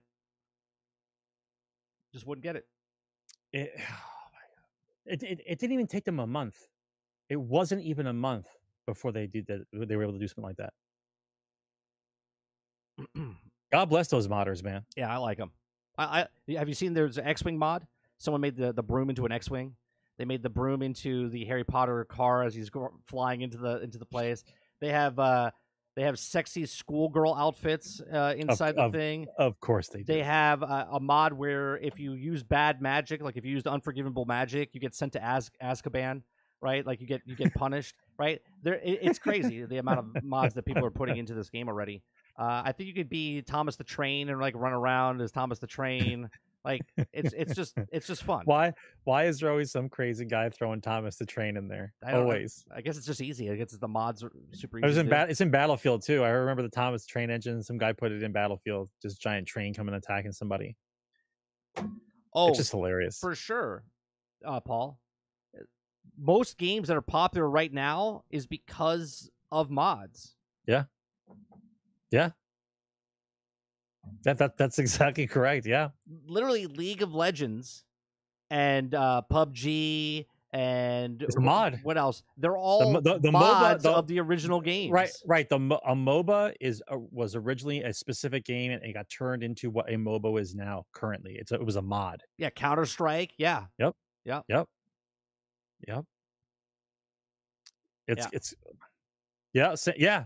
forgot about Dota, Krebsy. I forgot about that one. I forget who's first. Was it Dota first? That's what it was. Not League of Legends. Dota is Dota. Thank you. But it's the same thing. They're both MOBAs. Well, the chat will be like, sorry, Sarge. I'm glad they know. Yeah. All right. The next two things I want to show, Sarge, is because we're in the second half. I want to show. Let's do the front first, and then we'll do Dead Island. Okay. Yeah, you guys buckle up for this one. Okay. Man. So I'm not going to put audio on for this one. Okay. This is footage. Okay, footage taken from a developer version of the game, not representative of the final product. This is called The Front. Okay, so we're going to play this. This is 3 minutes and 14 seconds. And as we look at this, I just want you to take it all in, right? It's an open world game, right? Think of Ark, think of a whole bunch of stuff, right? A meteor hits. Now you're thinking like prehistoric stuff going on here, right? Big giant fireball. And all of a sudden, boom, it cuts to like, you're like army men going across the world here, and you're fighting like aliens or whatever the hell's going on here. Okay. Very ambitious game, I have to say. Okay, so just when you think that's what it is, right? Just large-scale battles. No, it goes into... Okay, goes into... Now you're like, oh, what is this, the day before? What is this, The Last of Us? It's like zombies. Oh, wait, this is the hunter. You're now hunting for food, and you're using crossbows. Now you're chopping down trees. It's like Farm Simulator. Okay, you're driving big trucks like snow runners, and you're going across the road. Now you're doing farming. You're crafting weapons, Sarge. You're doing customization of weapons. Now it's like Ark. All of these things are happening in this game. Okay. Okay. There's zombies. The zombies here are just like literally just like kind of hovering. Obviously, it's early development. What's your sense right now, Sarge, as you see this? Okay. Let it finish. Now it Just looks let like it finish. Aliens Isolation, or it looks like Alien versus Predator, or something like that. You know, it's like now we're talking about Dead by Daylight. You got like a murderer after you. You got some clown coming after you with a big large mallet.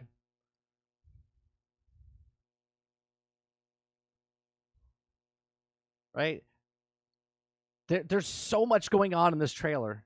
I have no idea what this is. I don't know if they know what this game is.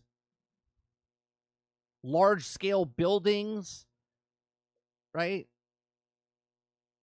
They're building electricity across the thing here to give power. Right? Like, what has happened? This looks very impressive, but at the same time, I'm very confused.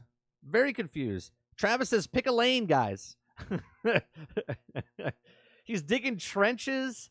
They're putting barbed wire down. Now it's a tower defense. Like, what? What is this? This is 3 minutes. We're only 2 minutes in. 2 minutes and 30 seconds in. Now I feel like I'm playing Battlefield.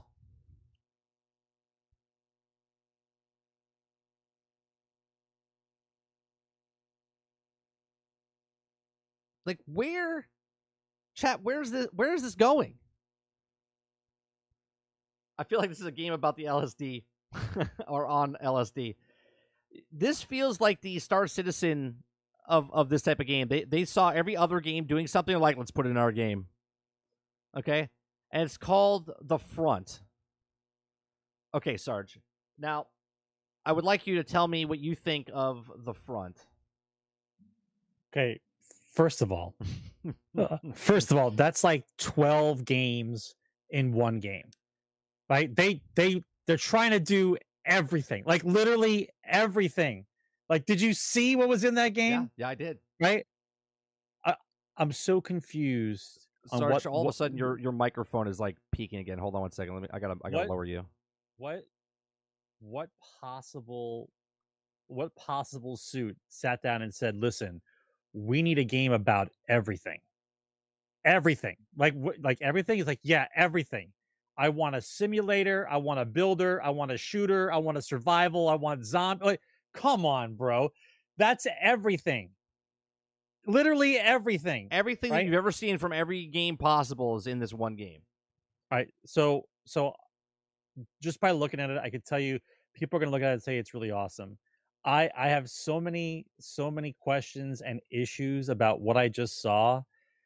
Like, let's just go from the easy point, right? Let's say it's a team versus team type of thing, right? Let's say it's 50 versus 50, just to say, right? And if it's not 50 versus 50, it makes it worse. So I'm just going to go with 50 versus 50. So if you start with nothing, right, and you're in the forest chopping down trees, okay, and then you're trying to make a base, and then you're trying to make power, and then you're trying to make vehicle, like, first of all, how long is the timetable for the game? It must be an online all the time, right? Right, a persistent online type of thing, right? Because otherwise, when does the game end? Like when the dinosaurs attack again? Like, you have everything in at the same time. It's overwhelming. There's not even a title for that. Like, what genre does that even go in? It's just everything. It goes into an open world survival shooter. I think that's where it's going to go in. It's everything. It's everything. Like, okay, so I understand the survival point, right? And you might run into some other people, and there's zombies. I get that. Cool. Where does the full blown army tanks come from, and all like the choppers? Like, what is happening? Right. Like, what are you trying to tell me? It's a game where you start out with nothing. And if you can get 50 friends to work together for more than 20 minutes, you too can have a military base in order to fight the other team. Do you know how much coordination you need to have in order for what I just saw to work, to actually work? Do you know how hard it is to get people to work and hell let loose? Never mind this. If you're a solo player, you're done. You're done. You cannot play this game solo. At least it doesn't look like it. Let me read to you 2 paragraphs here, Sarge. It says the front to showcase everything in this new open-world survival shooter game has to offer. The action-packed video unveiled some of the weapon players will be able to use, fights against the mutated creatures, Imperial forces, from assault rifles to baseball bats. The front features over 400 tech formulas to learn and 20 different kinds of defenses and traps so players can build and their base and protect themselves from any outside threat. With elements such as catapults, meat grinders, poison gas, shocking electric devices, and when they're not fighting or crafting, the front players can explore 36 square kilometers of open world from mountaintops to lush forests to snowy, devastated landscapes. And the game features a large array of land, air, and sea vehicles that can be upgraded with additional armor and weapons. The front also comes with a realistic day-night cycle and with 10 different types of weather, including fog, thunderstorms, and blizzards. Last but not least, survival enthusiasts will also have to jungle between the 10 distinct survival indices, including hunger, thirst, hypothermia, and infection. all while you're still trying to drive a tank, kill other people, grow food, and come on, bro. This thing's out of control. I mean, look, more power to you, Front. If you could do this and do it well, fantastic. I mean, this has got to be the most ambitious game I've ever seen. Ever, right? Ever. No, ever. Like, I feel like Star Citizen did this. Star Citizen was like, we're going to make a space game. And they're like, oh, that game's got that. Let's put it in our game. This game looked at it and went, Battlefield? Check. Zombies? Check. Dead by Daylight? Check. Survival Arc? Check. They're putting all this stuff in like, we could do it. Let's put all this stuff in. It's crazy. It's Arc. I think it's more than Arc, though. I mean, Arc at least has it identifies what it is, right? There's no. Well, first of all, what's up with the clown? What's up with the clown with the mouth? Is that like for humor? Like you're just I thought I was watching a different game for just a minute. I was like, is this Back 4 Blood or Left 4 Dead? Like, what? Why is there a clown with a giant hammer? Like, it's like I don't Dying Light or understand that. something. I like how the big Creature fat guy, says, the butcher. "Man, we out here talking like we all not. You're going to be watching you play the game. I'm not. I probably won't be playing this game. Maybe I'll test it out off stream, and if I like it, maybe. Right? I mean, it seriously has everything. That's literally everything. Big Bobby says, "Come on, 30. Let's start a clan." I'll tell you what, Big. You go ahead and start it without me, and I'll meet you there. I'll meet you there. I mean, it seriously though. Look, that's everything. It's literally everything. I thought I was watching a survival game, and then it went military. It just all went crazy. When I first saw it, I was like, "Oh, this is cool, military." I was like, "All right, I'm interested." And then it went to zombies, and then it went to like the clowns and stuff. And I was like, "What is happening here?" I was like, "Oh, I got to put this on the show." I was like, "We got." Listen, the timetable for that game already hurts my head. How much time do you think it takes to make an actual base? Never mind the ability for you to grow food and build arms. You know what I mean? Like, yeah. And all the while somebody else is trying to troll you and do the same thing. Like, you have to be with a team. If you're not with a team, you're not going anywhere. If you're by yourself, you're gonna get destroyed by the big group that comes by and just takes you in with them. You know what I mean? Like, they're just gonna be swapped across the land. This has got Water this says got they should just change the name to Yes. Does your game have this? Yes. Yes, it does. It's this is the game version of that movie, Water. Everything all at once, everything everywhere all at once. That's what this game is called. It's the game version of that movie. That's true, Ghost. They didn't show it in the trailer. That's a game's a bust if you can't pet a dog. If you can't pet a dog, if you can't pet an animal in it, forget about it. It's over. What was the game that they a game just came out recently that they said, "Oh, we have dogs in it." Was it Diablo? I think it was Diablo. Said you could pet dogs inside of it or something. I was like, who cares? I'm wishing. I listen. I wish them all the best. I can't wait for a deep dive online somewhere about that game. I want someone to try. I want a developer with a controller in his hand to sit down and try to explain that game to me. That's what I want to see. Well, you see, yeah, the front. That's what I want to see. It's the first of its kind. It's a first-person open-world shooter survival tower defense, team-based stealth, real-time strategy, crafting, persistent world. No. So now you're you're making a video of it. And you're trying to put it on YouTube, and you're like, what category do I put it under? I'm very excited to watch the deep dive with a developer for that game. Speaking of deep dives, we're not going to move into Dead Island 2. Okay. What do you mean we're not? Dead Island 2. Okay. I am going to play the actual audio for this. So here's a preemptive warning, just in case we have to cut this part out. Okay. At the end of this, if you're watching this right now after the fact, the rest of the show might be cut off because of copyright claims or whatever else. But we are showing a video of Dead Island 2. If you do not see this after the fact, we thank you for watching. Make sure you hit that like button down below. You hit the subscribe button. Okay? I'm preempting this, Sarge. Okay. I don't understand. You're going to cut out this whole part of the show if it doesn't go through? If this gets copyright claim, I just take it off the show completely. Right? So this is why you should be here live. This is why you should be here live. If you're here live, you get to watch it all. But if you watch it after the fact, I'm sorry, you're SOL. All right. So here we are with Dead Island 2. This is a deep dive into what this game is going to be. So we're going to watch it. And what I'm going to do, chat, I'm going to put it at 1.2 playback speed, 1.25 playback speed, because it's 14 minutes long, and we want to kind of get along with it. It doesn't talk too fast, so let's get started. And Sarge, if you see something, you can tell me to pause, and I'll pause, and we can look at it. Okay? All right. What you're about to see is a short work-in-progress preview of Dead Island 2 gameplay, and just a glimpse of the wider epic pulp adventure spanning the undead streets of LA. You're on the same Our audio journey starts in Bel Air, just a few hours after the introduction of the game. infected, but somehow immune to the zombie virus. Our immediate goal is to reach the authorities at the Halperin Hotel, an evac center south of here, in Beverly Hills. Evac center this way.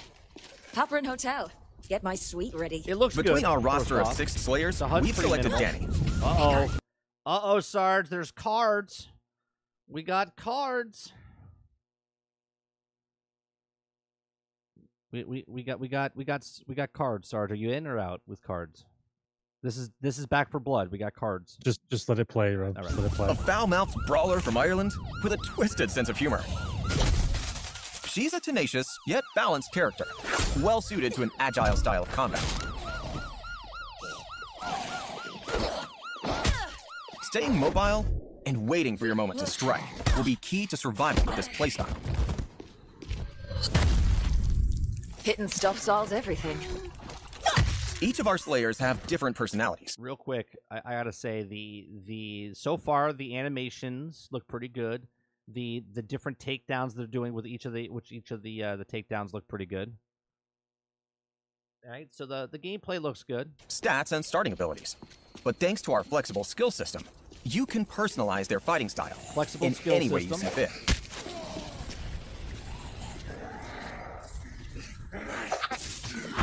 Let's pause a second. Thanks to our revolutionary dismemberment technology called Flesh, crushing bones, slicing muscles, and melting zombies will always look bloody and feel spectacular. This realistic locational damage is not only for show, but will allow players to strategically target the individual weaknesses of different deadly foes. All right, that's pretty cool. So you can take off limbs and shoot with this program they call Flesh. So you can like decapitate them or take off their limbs or their kneecap or their ankle, like certain points. So that's pretty interesting. Yeah, anything to say yet, Sarge? Are you watching? Okay, you're watching or are you sleeping? I'm watching.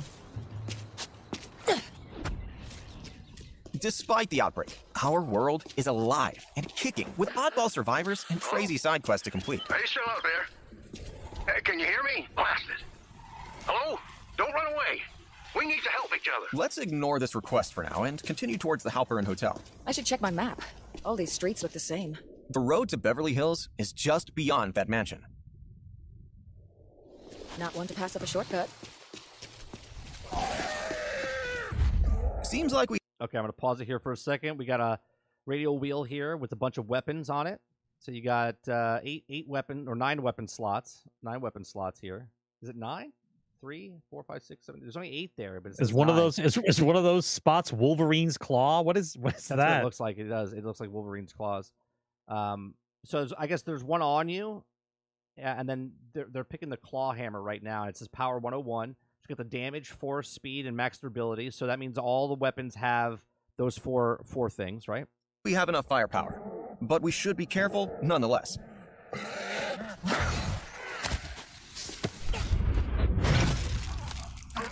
Sometimes, the animations it's best do to look choose good. when and when not to engage. So let's try to find some shelter. If you feel the urge to fight, though. I have to say, though, the turning left to right, I know there's settings that you can change it, but in this particular video, it's pretty fucking slow moving from left to right. Our world is filled with tons of exciting weapons, each with their own unique and brutal fighting style. It's not that it's slow, it's just that it's stiff. The camera I don't know, movement it is just looks, stiff. yeah, all right. It looks like you're wearing a Batman suit. Like, you know what I mean? Like, you have to turn your neck, you're like,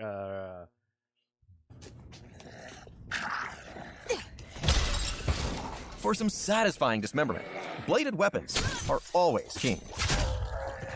And thanks to our flesh system, cutting through zombies with your katana feels as smooth as slicing cool, butter. knife and jet.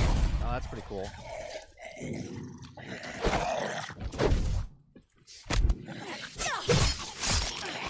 Oh, that's wicked. For some tactical crowd control, look no further than strong, heavy tools like Even a sledgehammer. the character animations, like the character models, look pretty damn good.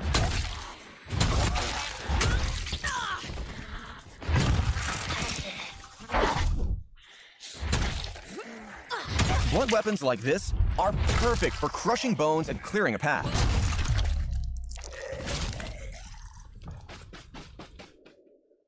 Alongside a copious amount of melee weapons, guns offer a powerful addition to your arsenal, capable of slaying long-range targets and triggering deadly traps and explosions. Just be careful not to waste too many bullets while you're having fun. Okay, back on track to get to this hotel of theirs. Smells like me ma's boiled stew. 4 bullets. We to found shoot the evac gas? checkpoint. Come on now. The road to Beverly Hills is just up ahead. Things are about to get a lot rougher, so we should upgrade our weapons and equip ourselves for the challenges ahead. Okay. With workbenches scattered all over Los Angeles, players can retrofit their tools with DIY mods and perks, creating the most obnoxiously crazy weapons. From flaming katanas. Okay, that's pretty cool. You can make a flaming katana. You can like customize your different weapons. Electrified daggers and exploding hammers. The possibilities are endless. And there's the Wolverine claws, Sarge, with electrified stuff on it. Outcome, always bloody. Oh, Like that most was of the districts in that LA, sold me right there, there are Sarge. multiple pathways That we can sold me take to right reach there. our destination. I With can challenges to pretend I'm unlock, Wolverine characters to playing meet, Dead and Island stashes 2. to uncover, venturing off the beaten path has its benefits. Sounds like someone's having a party. Let's check it out. Hello? Sorry, zombie. Party's over. Not a zombie, just... Is it a pizza? Hey, do you have pizza? Of course I do. Now let us in. Yeah. Well, if I open this door, a whole load of zombies might rush in, and I'm pretty sure that's a bad thing. Then why have you left the gate wide open? Oh, yeah. Well, we're having this big party, right? And some of the guys, not me, were riding on the gate, and it broke. Now, there's a whole bunch of spares in the garage, but it's like full of riffraff. Fine. I'll get closing in a lash. Oh, killer. I'll hit the garage button. You bounce the party crashers and fix things up. And then, dude, mi casa is your casa. Hey, Roxy, we got company. Find your jeans. We've agreed to fix the Rockstar's gate. Time to go to work. Hell yeah! Fighting music. I can jam to this. So it looks like a lot of different... Why is he limping? With dozens of deadly zombie types, each undead archetype you encounter presents a unique challenge with different strengths and weaknesses to overcome. Okay. This Oh, has you're been talking about fun, the guy, boys, why I but I see should one close thing. that gate now.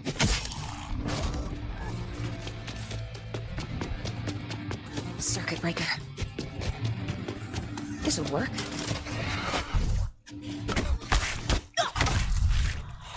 That's pretty badass.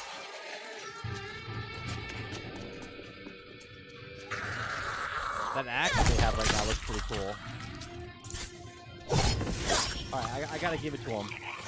To better face this The zombie different horde, weapons we expanded the equipment at the player's disposal. Curveballs are a brand new, exciting addition, offering both lethal and tactical advantages. Take meat bait, for example. A nasty sack of blood and guts that can draw zombies away from you. Perfect for some gruesome distraction.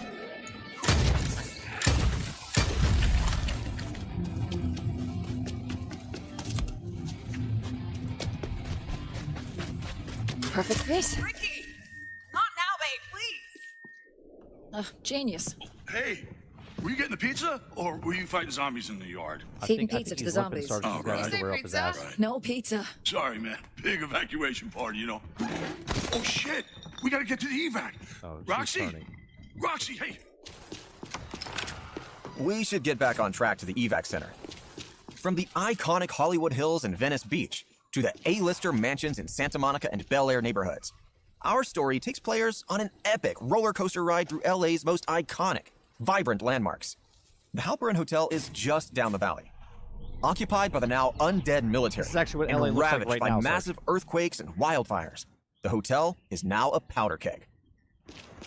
Lucky for us, though, we've introduced a powerful set of skill cards that enhance Slayer ability. Okay, so there you go. You guys asked in chat what were the cards, their skills, abilities, survival, Slayer. So you have different cards, and those are your mods, basically.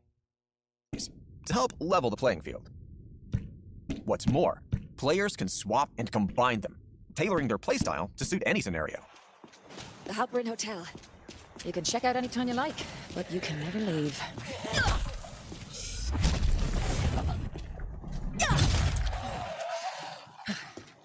quiet, isn't it?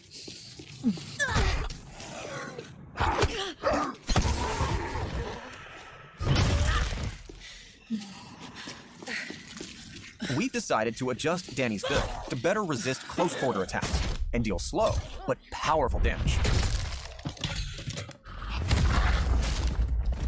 Now it's sort of like Borderlands. You have like these different mods that you can use, and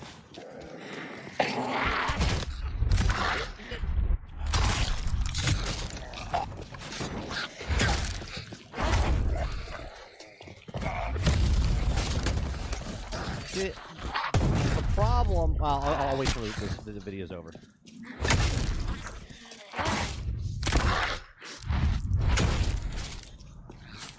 In Dead Island 2, your environment is also another resource to exploit in your quest for survival. From car batteries to gas canisters and acid spills, chaining elemental effects like electricity, fire, and caustic acid is just another way to wreak havoc on the dead. While locked at this stage in the game, by tapping into your corrupted DNA, you'll be able to unleash deadly mutations and explosive abilities that mimic the powers of the undead. We call this Fury Mode. With the military all but gone, we need to find another way to contact the authorities. While scavenging for resources, we'll have to face new and unexpected zombie encounters.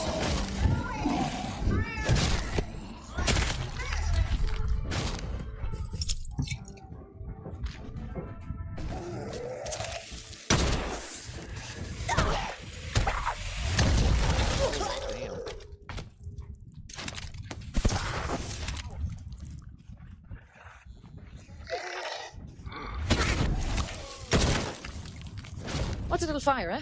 I'm sure I can find something to put it out. In Dead Island 2, you'll face more than simple walkers. These deadly and challenging mutations pose unique threats. Beyond the dozens of grotesque variants in LA, Apex are hyper-mutated zombies that pose terrifying challenges with unique powers and behaviors. Part of the game And our standard zombies come in all sorts of unexpected variants. With the fire extinguished, our hotel excursion ends with Danny discovering a functioning military radio. You like shooting fire can anyone hear me? I hear you. I'm Dr. Reed. Unaware that another sinister and quite unique encounter is waiting in the dark. Doctor, I'll need to be putting me on hold for just a moment. Hey, wait! I need you! You have to get here! Hello? You okay? Our behind-the-scenes preview has come to an end. But with so much more to show you in the coming months, we hope you enjoyed this small snippet of Dead Island 2. See you in Hell A, Slayers. All right, so I'll let that play. I'm gonna mute that now. I'm gonna let that play again in the background as we chat about it, Sarge. Okay, so there's a lot to say. Yeah, there's a lot there. There's a lot there. So, what did you think it overall? Does it seem more interesting now that you've seen it and you've seen a little gameplay? Okay, so I played the first one, and I'll let you know this right away. The first one's a joke, and this game should be called Dead Island. No, you don't even need to put the 2 next to it. You just say this is Dead Island. This is the real Dead Island. Right. Because the first one was atrocious, right? Well, the first one had its fun factor. No, hot garbage. This looks like a passion project. This looks like they actually tried. Okay, first of all, looks good. They got the California street stuff down where this is. I know where this area is because I've been out there. The animations for the zombies up close and personal that you have to grab them. Yeah, all the animations look really good. The fact that they have animations for all the different kinds of weapons and how you can use them against the zombies, also very good. Yeah. Gruesome as hell. Yeah, yeah. As he rips through their face and comes. It almost looks like it's like a Back 4 Blood, but a single player. That's what they were going for because they have all the special infected type guys. You have to figure out a little bit of puzzle solving. I have a question for people that played. It's been so long. That was a co-op game, correct? This is going to be a co-op game, or is this a single-player game? If this is a co-op game, not a co-op game. Calm down. Everything's not co-op. I was just saying, if it's a co-op game, this is a winner. If this is a solo game, it's fun, but it's up to 4. There you go. Is it? This I feel is a winner with co-op, 100%. I mean, this looks just. Okay, so I will say this. It looks fun. Like that's the important thing. First off, right? It looks fun. And, I sorry, you got silent there. So no, I'm looking at the animations for the actual zombies. It's some of the people, the way that they're dressed, and the animations for what you do with the weapon to them is actually really good. yeah, it looks very impressive with individual weapons, like with the hammer and the axe and the katana and all these other things. It looks pretty impressive. And you know what it is? It's like a good balance of, and I'm not comparing it to another zombie game, but it's like a difference between like Saints Row and Grand Theft Auto, right? It's like this balance of realism with like over the topness, right? And the over the top is adding the mods to the weapons and making it electrical, Wolverine claws as you're stabbing someone. Like that's over the top type of stuff, and I think it's a good feeling. The zombies are throwing combos. Yeah, like I see like the zombies are throwing combo moves at you. I hope now that this is co-op, drop in, drop out type of thing. It would be a blast to play. I could see myself now. Let's be honest, Sarge. Is this a day one buy, or is this wait till it goes on sale type of thing? There's no such thing as a day one buy for me anymore. Right? Once a game is out, it's out. It's not going anywhere. Krebsy says, looks good visuals, looks fun. Not for me. Maybe it came out 5 years ago. Would be interested. Gaming Fire says, so I'm hoping this is co-op, easy to join a friend. Travis is all in. It's like the glory kills from Doom 2016. Yeah, you know what I mean? Like it's like rewarding to do stuff. I actually like what they said about the flesh system, where if I shoot someone like at the kneecap, all of a sudden they're from the kneecap down, it gets dismembered it and stuff like that, right? That's pretty cool. And then this mod system for the weapons to add like you find certain things. I'm going to assume that the cards you find in like hidden chests or areas or bosses drop them to find the certain cards. I don't think you're just going to have those cards anytime. You 100% are going to find those, just sort of like a Fallout 76 type of thing, like you're out and about. And it would be nice to see. It would be nice to see if the way they have it set up, where this sold it for me, to be honest. If you're getting rushed, if you're getting rushed by a bunch of zombies and you kneecap them all, if they're all on the ground, they can't run after you anymore. They're just crawling. Like if that kind of stuff's in the game. Yeah. You dismember it, all the legs, and just have them all crawl just towards you. Yeah.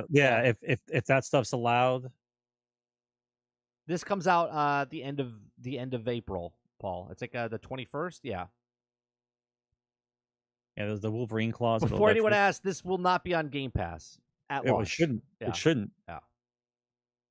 Yeah, those claws sold it for me, Travis. I was like, that looks pretty good. Look, if I was playing this by myself, this is night and day compared to the first one, though. The first one didn't look like this at all. Yeah, the first one. The first one we had fun for like 2 days, and then we got bored of it. Let's be honest. But that's what it is with the whole zombie thing. I still think that's the bad part about this, though. I was just going to say, like, obviously, some people are going to play this and they're going to absolutely love it.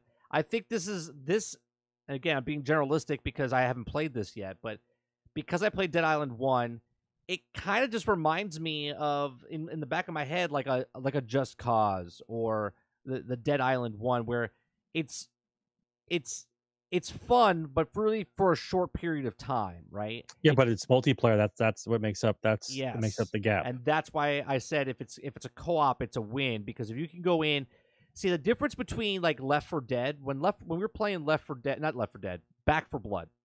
Back 4 Blood. Same thing. Yeah, I know, but Back 4 Blood, there was something off about it. It was fun, but it felt like sluggish, and they had a card system, sort of like this. Okay.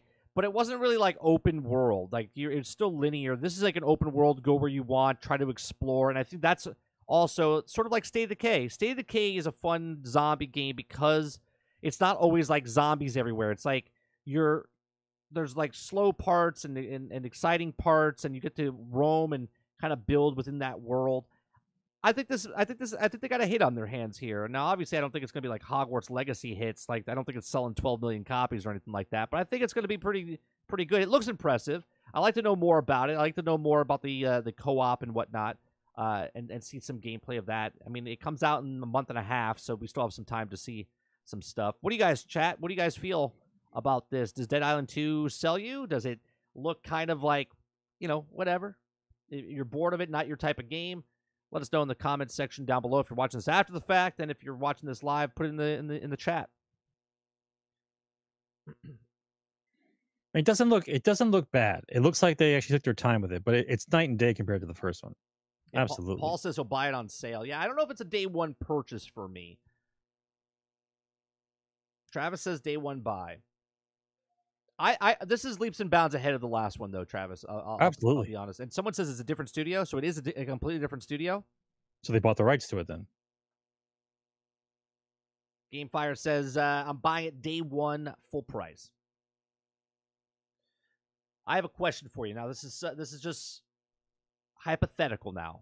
What about if they do like an Outriders thing where right now this was the push to get pre-order sales, right? And pre-order sales don't happen very well for this. I mean, they just talked about it. It's due next month. Well, right. It comes out next month. That's what I'm saying. Right? And they pushed it back 6 weeks, and then they moved it up 1 week, right? Because it comes out the week before now, I think, Jedi Survivor. Okay? And that's the reason I don't pick this up day one, is because Jedi Survivor comes out the week after, and I'll be playing that. Okay? So if I had to pay $70, I'm paying $70 for Jedi Survivor and not $70 for this. Now, my question is, pre-order sales, not good. Do they make a deal like Outriders did and make it on Game Pass day one? Because I feel like this is that type of game that could do that. I mean, it doesn't look bad. It looks like they did a good job. The multiplayer will carry it. It depends on how the ending of the levels and the boss battles play out when you're playing with 4 people, and if the weapon variety is good enough for 4 people to get all good weapons, otherwise you're stealing weapons from each other, right? Like, what's your inventory like? I haven't got the meat and potatoes yet. Well, what's your inventory like? How much stuff can you carry? Is there armor? Is there not armor? Do you have different kinds of characters? Is everyone the same? Like, there's a whole list of questions I have. But as far as the visuals and what the gameplay looks like, it looks decent. But I would need someone to sit down and do the deep dive and tell me about your game. Yeah. Like, what else is in the game? The only thing my discrepancy, right, what I have with this one is the movement side to side. Obviously, there's settings that you could fix that with. But in this particular trailer, when he was moving side to side, like turning around, it looked a little stiff. It always looks stiff though when you do the first person. But what I will say is the other kinds of moves that they showed it could also be cards that make you move faster and stuff. Yeah, right? well, like the drop kick, like people say it's the drop kick from Dying Light. I mean, but the drop kick is good, like the front kick thing. I mean, remember the days where you looked down and you never saw your feet? Like, we all understand how first person shooters have evolved. I mean, at least now when you look down on certain games, they actually took the time to put the damn feet there, which I always thought was funny, right? Because if I'm playing a first-person shooter, I'm looking forward the whole time, right? I'm never really looking down at my feet.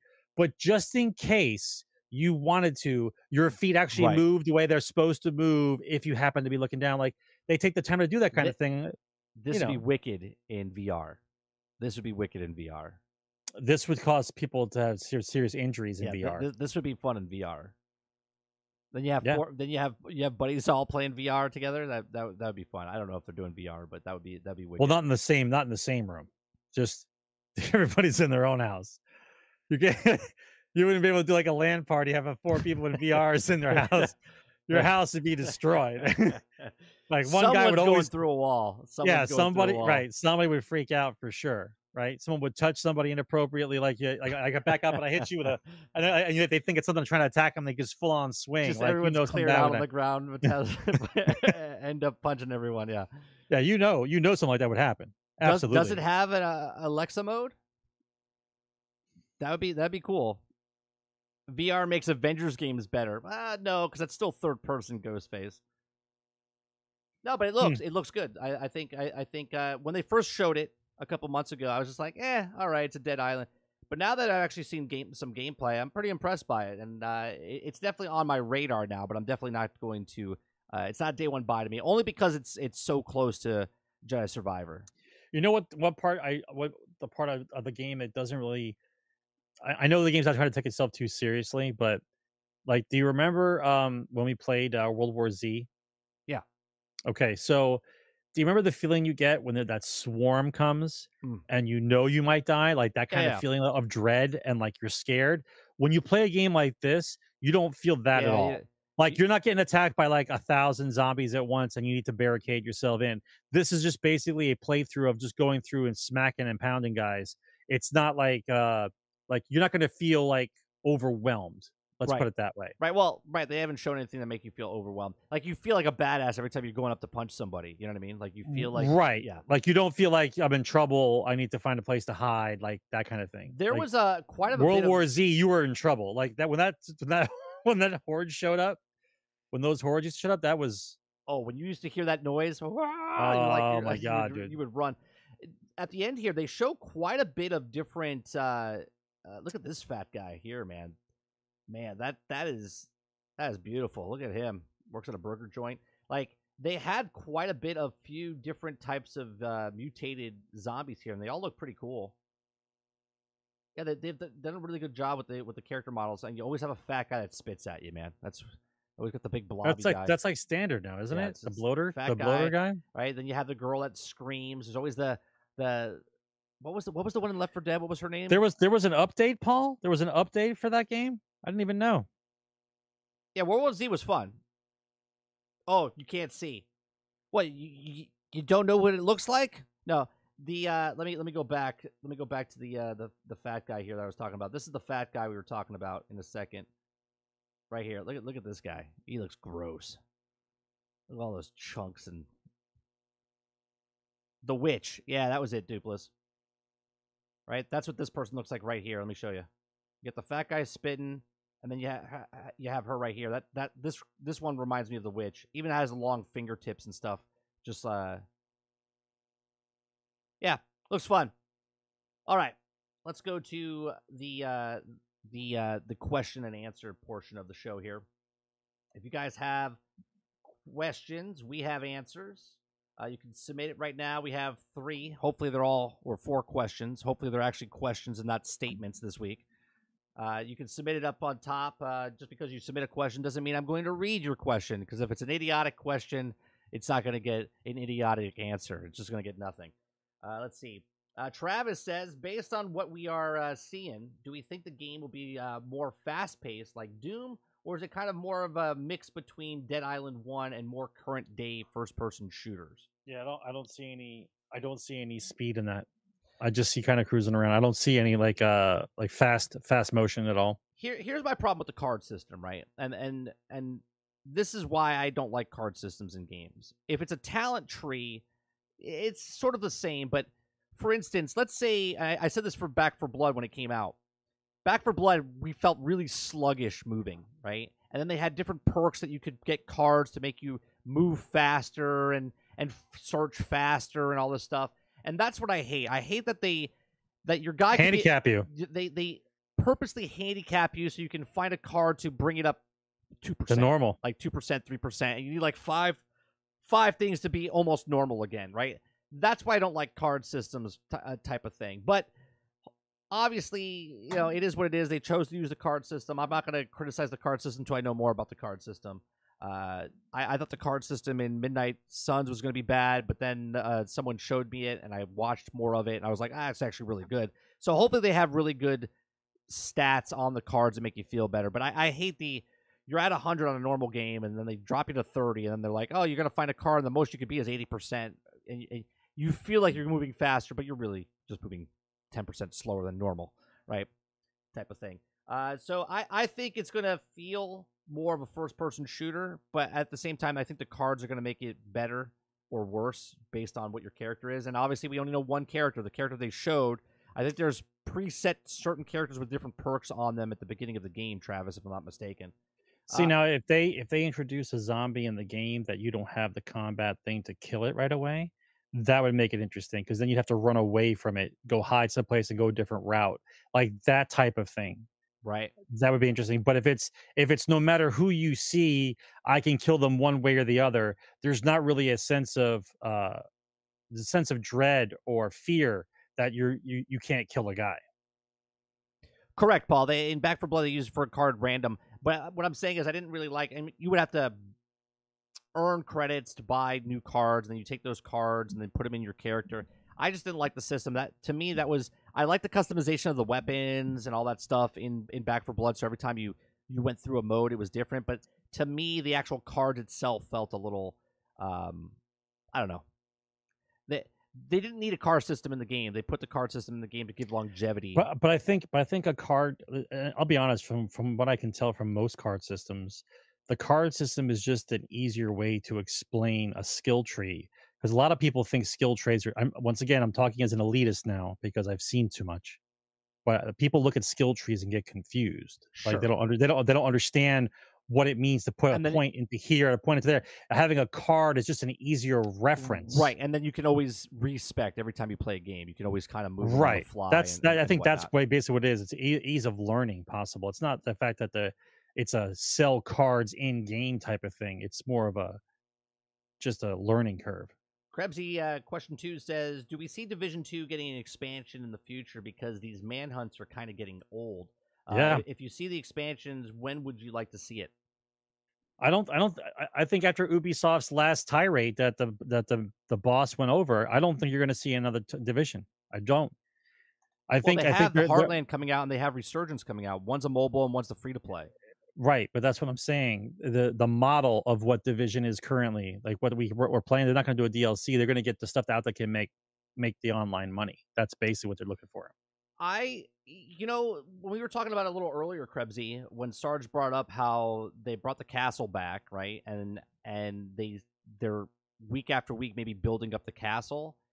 I kind of think it would be cool if they take the existing map or one of the areas of the map and something happens where all of a sudden maybe it's expanding and you see it like being built up, or maybe something gets destroyed and it's a completely different like layout of one of the main missions or whatnot. You know what I mean? Like the map itself evolving over time. That to me would be pretty cool if they did something like that. I don't think you get that. No, I know, but he's saying with an expansion, what kind? And I think that's what I would see. I mean, obviously I would like them to maybe add a little bit more to like New York. They could add the upper part of New York because we're on the lower half of Manhattan. So you can go back into where you were in the first game. Because the first game you were just above where we are now. So I could see an expansion happening like that if they do an expansion. But I think the Manhunts in the season pass, that's story-wise we're going to get expanded, but I don't think we're going to get much more than that. Next question is Krebsy again. He says, what would it be your rankings on the Disney parks and which has the best food? You want to know the Disney parks? What's the best Disney parks? Food wise is going to be Epcot. Yeah, food wise is Epcot. Ride wise, it's probably. I mean, ride wise, it'll probably be Hollywood Magic Studios. Really? Yeah, because Magic Kingdom's got a lot of kiddie rides, right? Yeah. So you got the Space Mountain, the Thunder Mountain. They have the new Tron. Well, is Tron open yet? Is Tron open? Tron open, or it's opening up. Like it's soft opening right now. Guardians of the Galaxy rides really good roller coaster. That's out of Epcot. You got Test Track. You got a couple rides there. Food's good there. I like Epcot as the best park. For me, Epcot's the best park. Best rides, I think Hollywood Studios. It's close. Because they only have one or two each that are really good. Yeah, the rest is the Toy Story ride, the Slinky Dog ride, the Tower of Terror. There's a lot of good little things there. Mickey's Runaway Railways on Hollywood Studios. Yeah, I'm gonna say best rides if you're like an adult would be like Hollywood Studios. If you're a kid, it's gonna be Magic Kingdom, and the best park overall is Epcot as an adult because of food, drink, and the rides there. Right. You agree, Sarge? I agree. I agree with you, Krebsy. Like I would respect Division more if it just came out with a paid DLC. And just continue the story. Let's go after the people that we're supposed to go after, and let's end it. Like, you know what I mean? Let's have closure on the apocalyptic game, right? Do something that closes the chapter of the game. Not that we're killing another 5 guys. What about if they put a new faction, like he's saying, and it's zombies? Just stop. I'm just saying. Just stop. We all waited for zombies. Just stop with the zombies, man. Just stop. Could be zombies. Stop. Next question: does Sony go on a shopping spree if Activision Blizzard King goes through? Who would they buy, or should Sony take the money and invest into cloud, subservice, subscription service, or large PC footprint? I think I think Sony has to establish themselves first and get some more players inside their ecosystem, and then I think they'll probably make a small purchase of some studio. I think Square Enix is in trouble right now.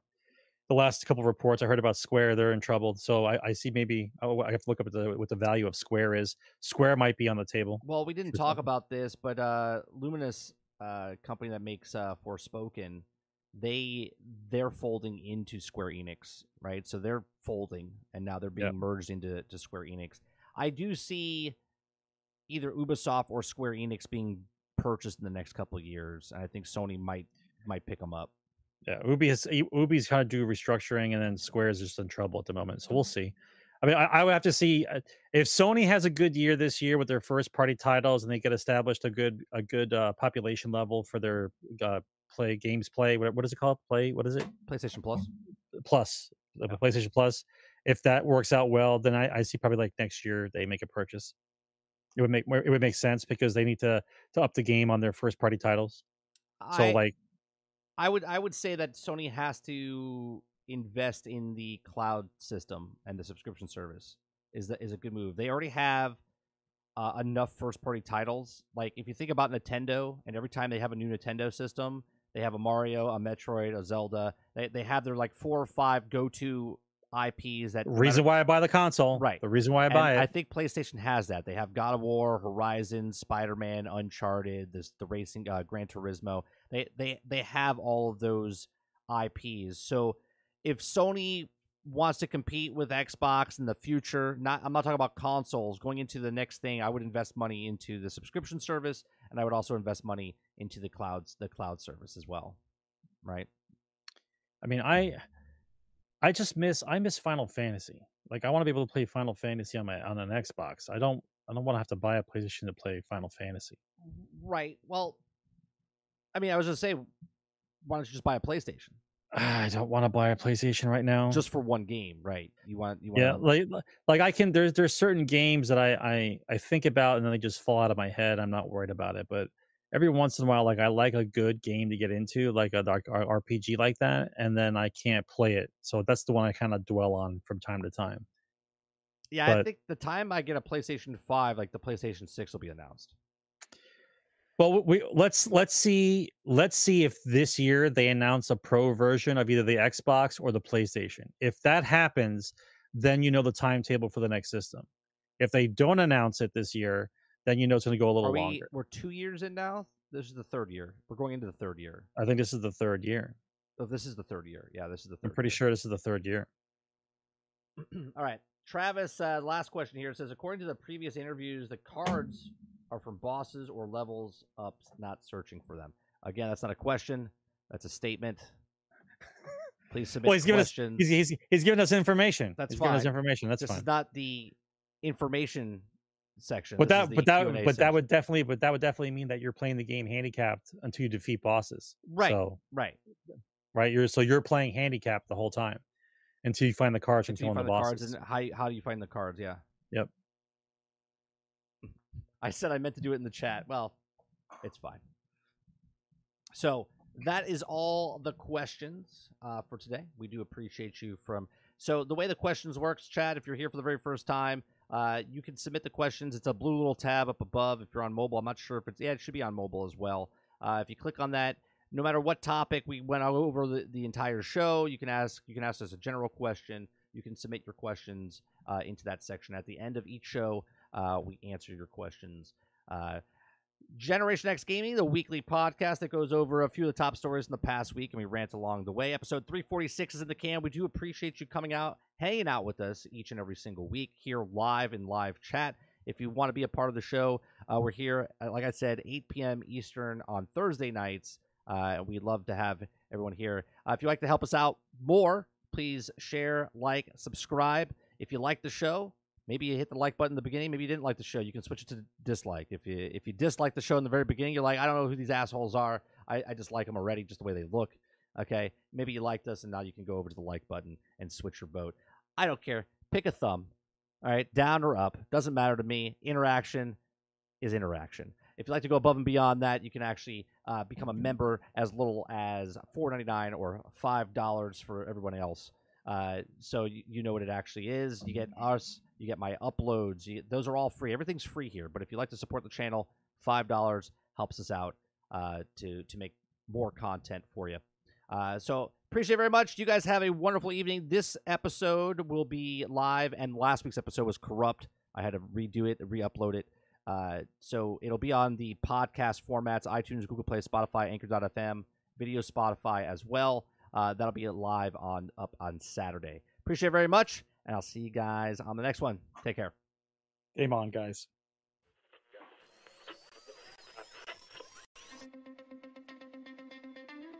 They're two brothers and gamers that have been playing games since the early 1980s. Combined, they have over 65 years experience. Join them each week as they discuss and rant about gaming and entertainment news. This is Generation X Gaming.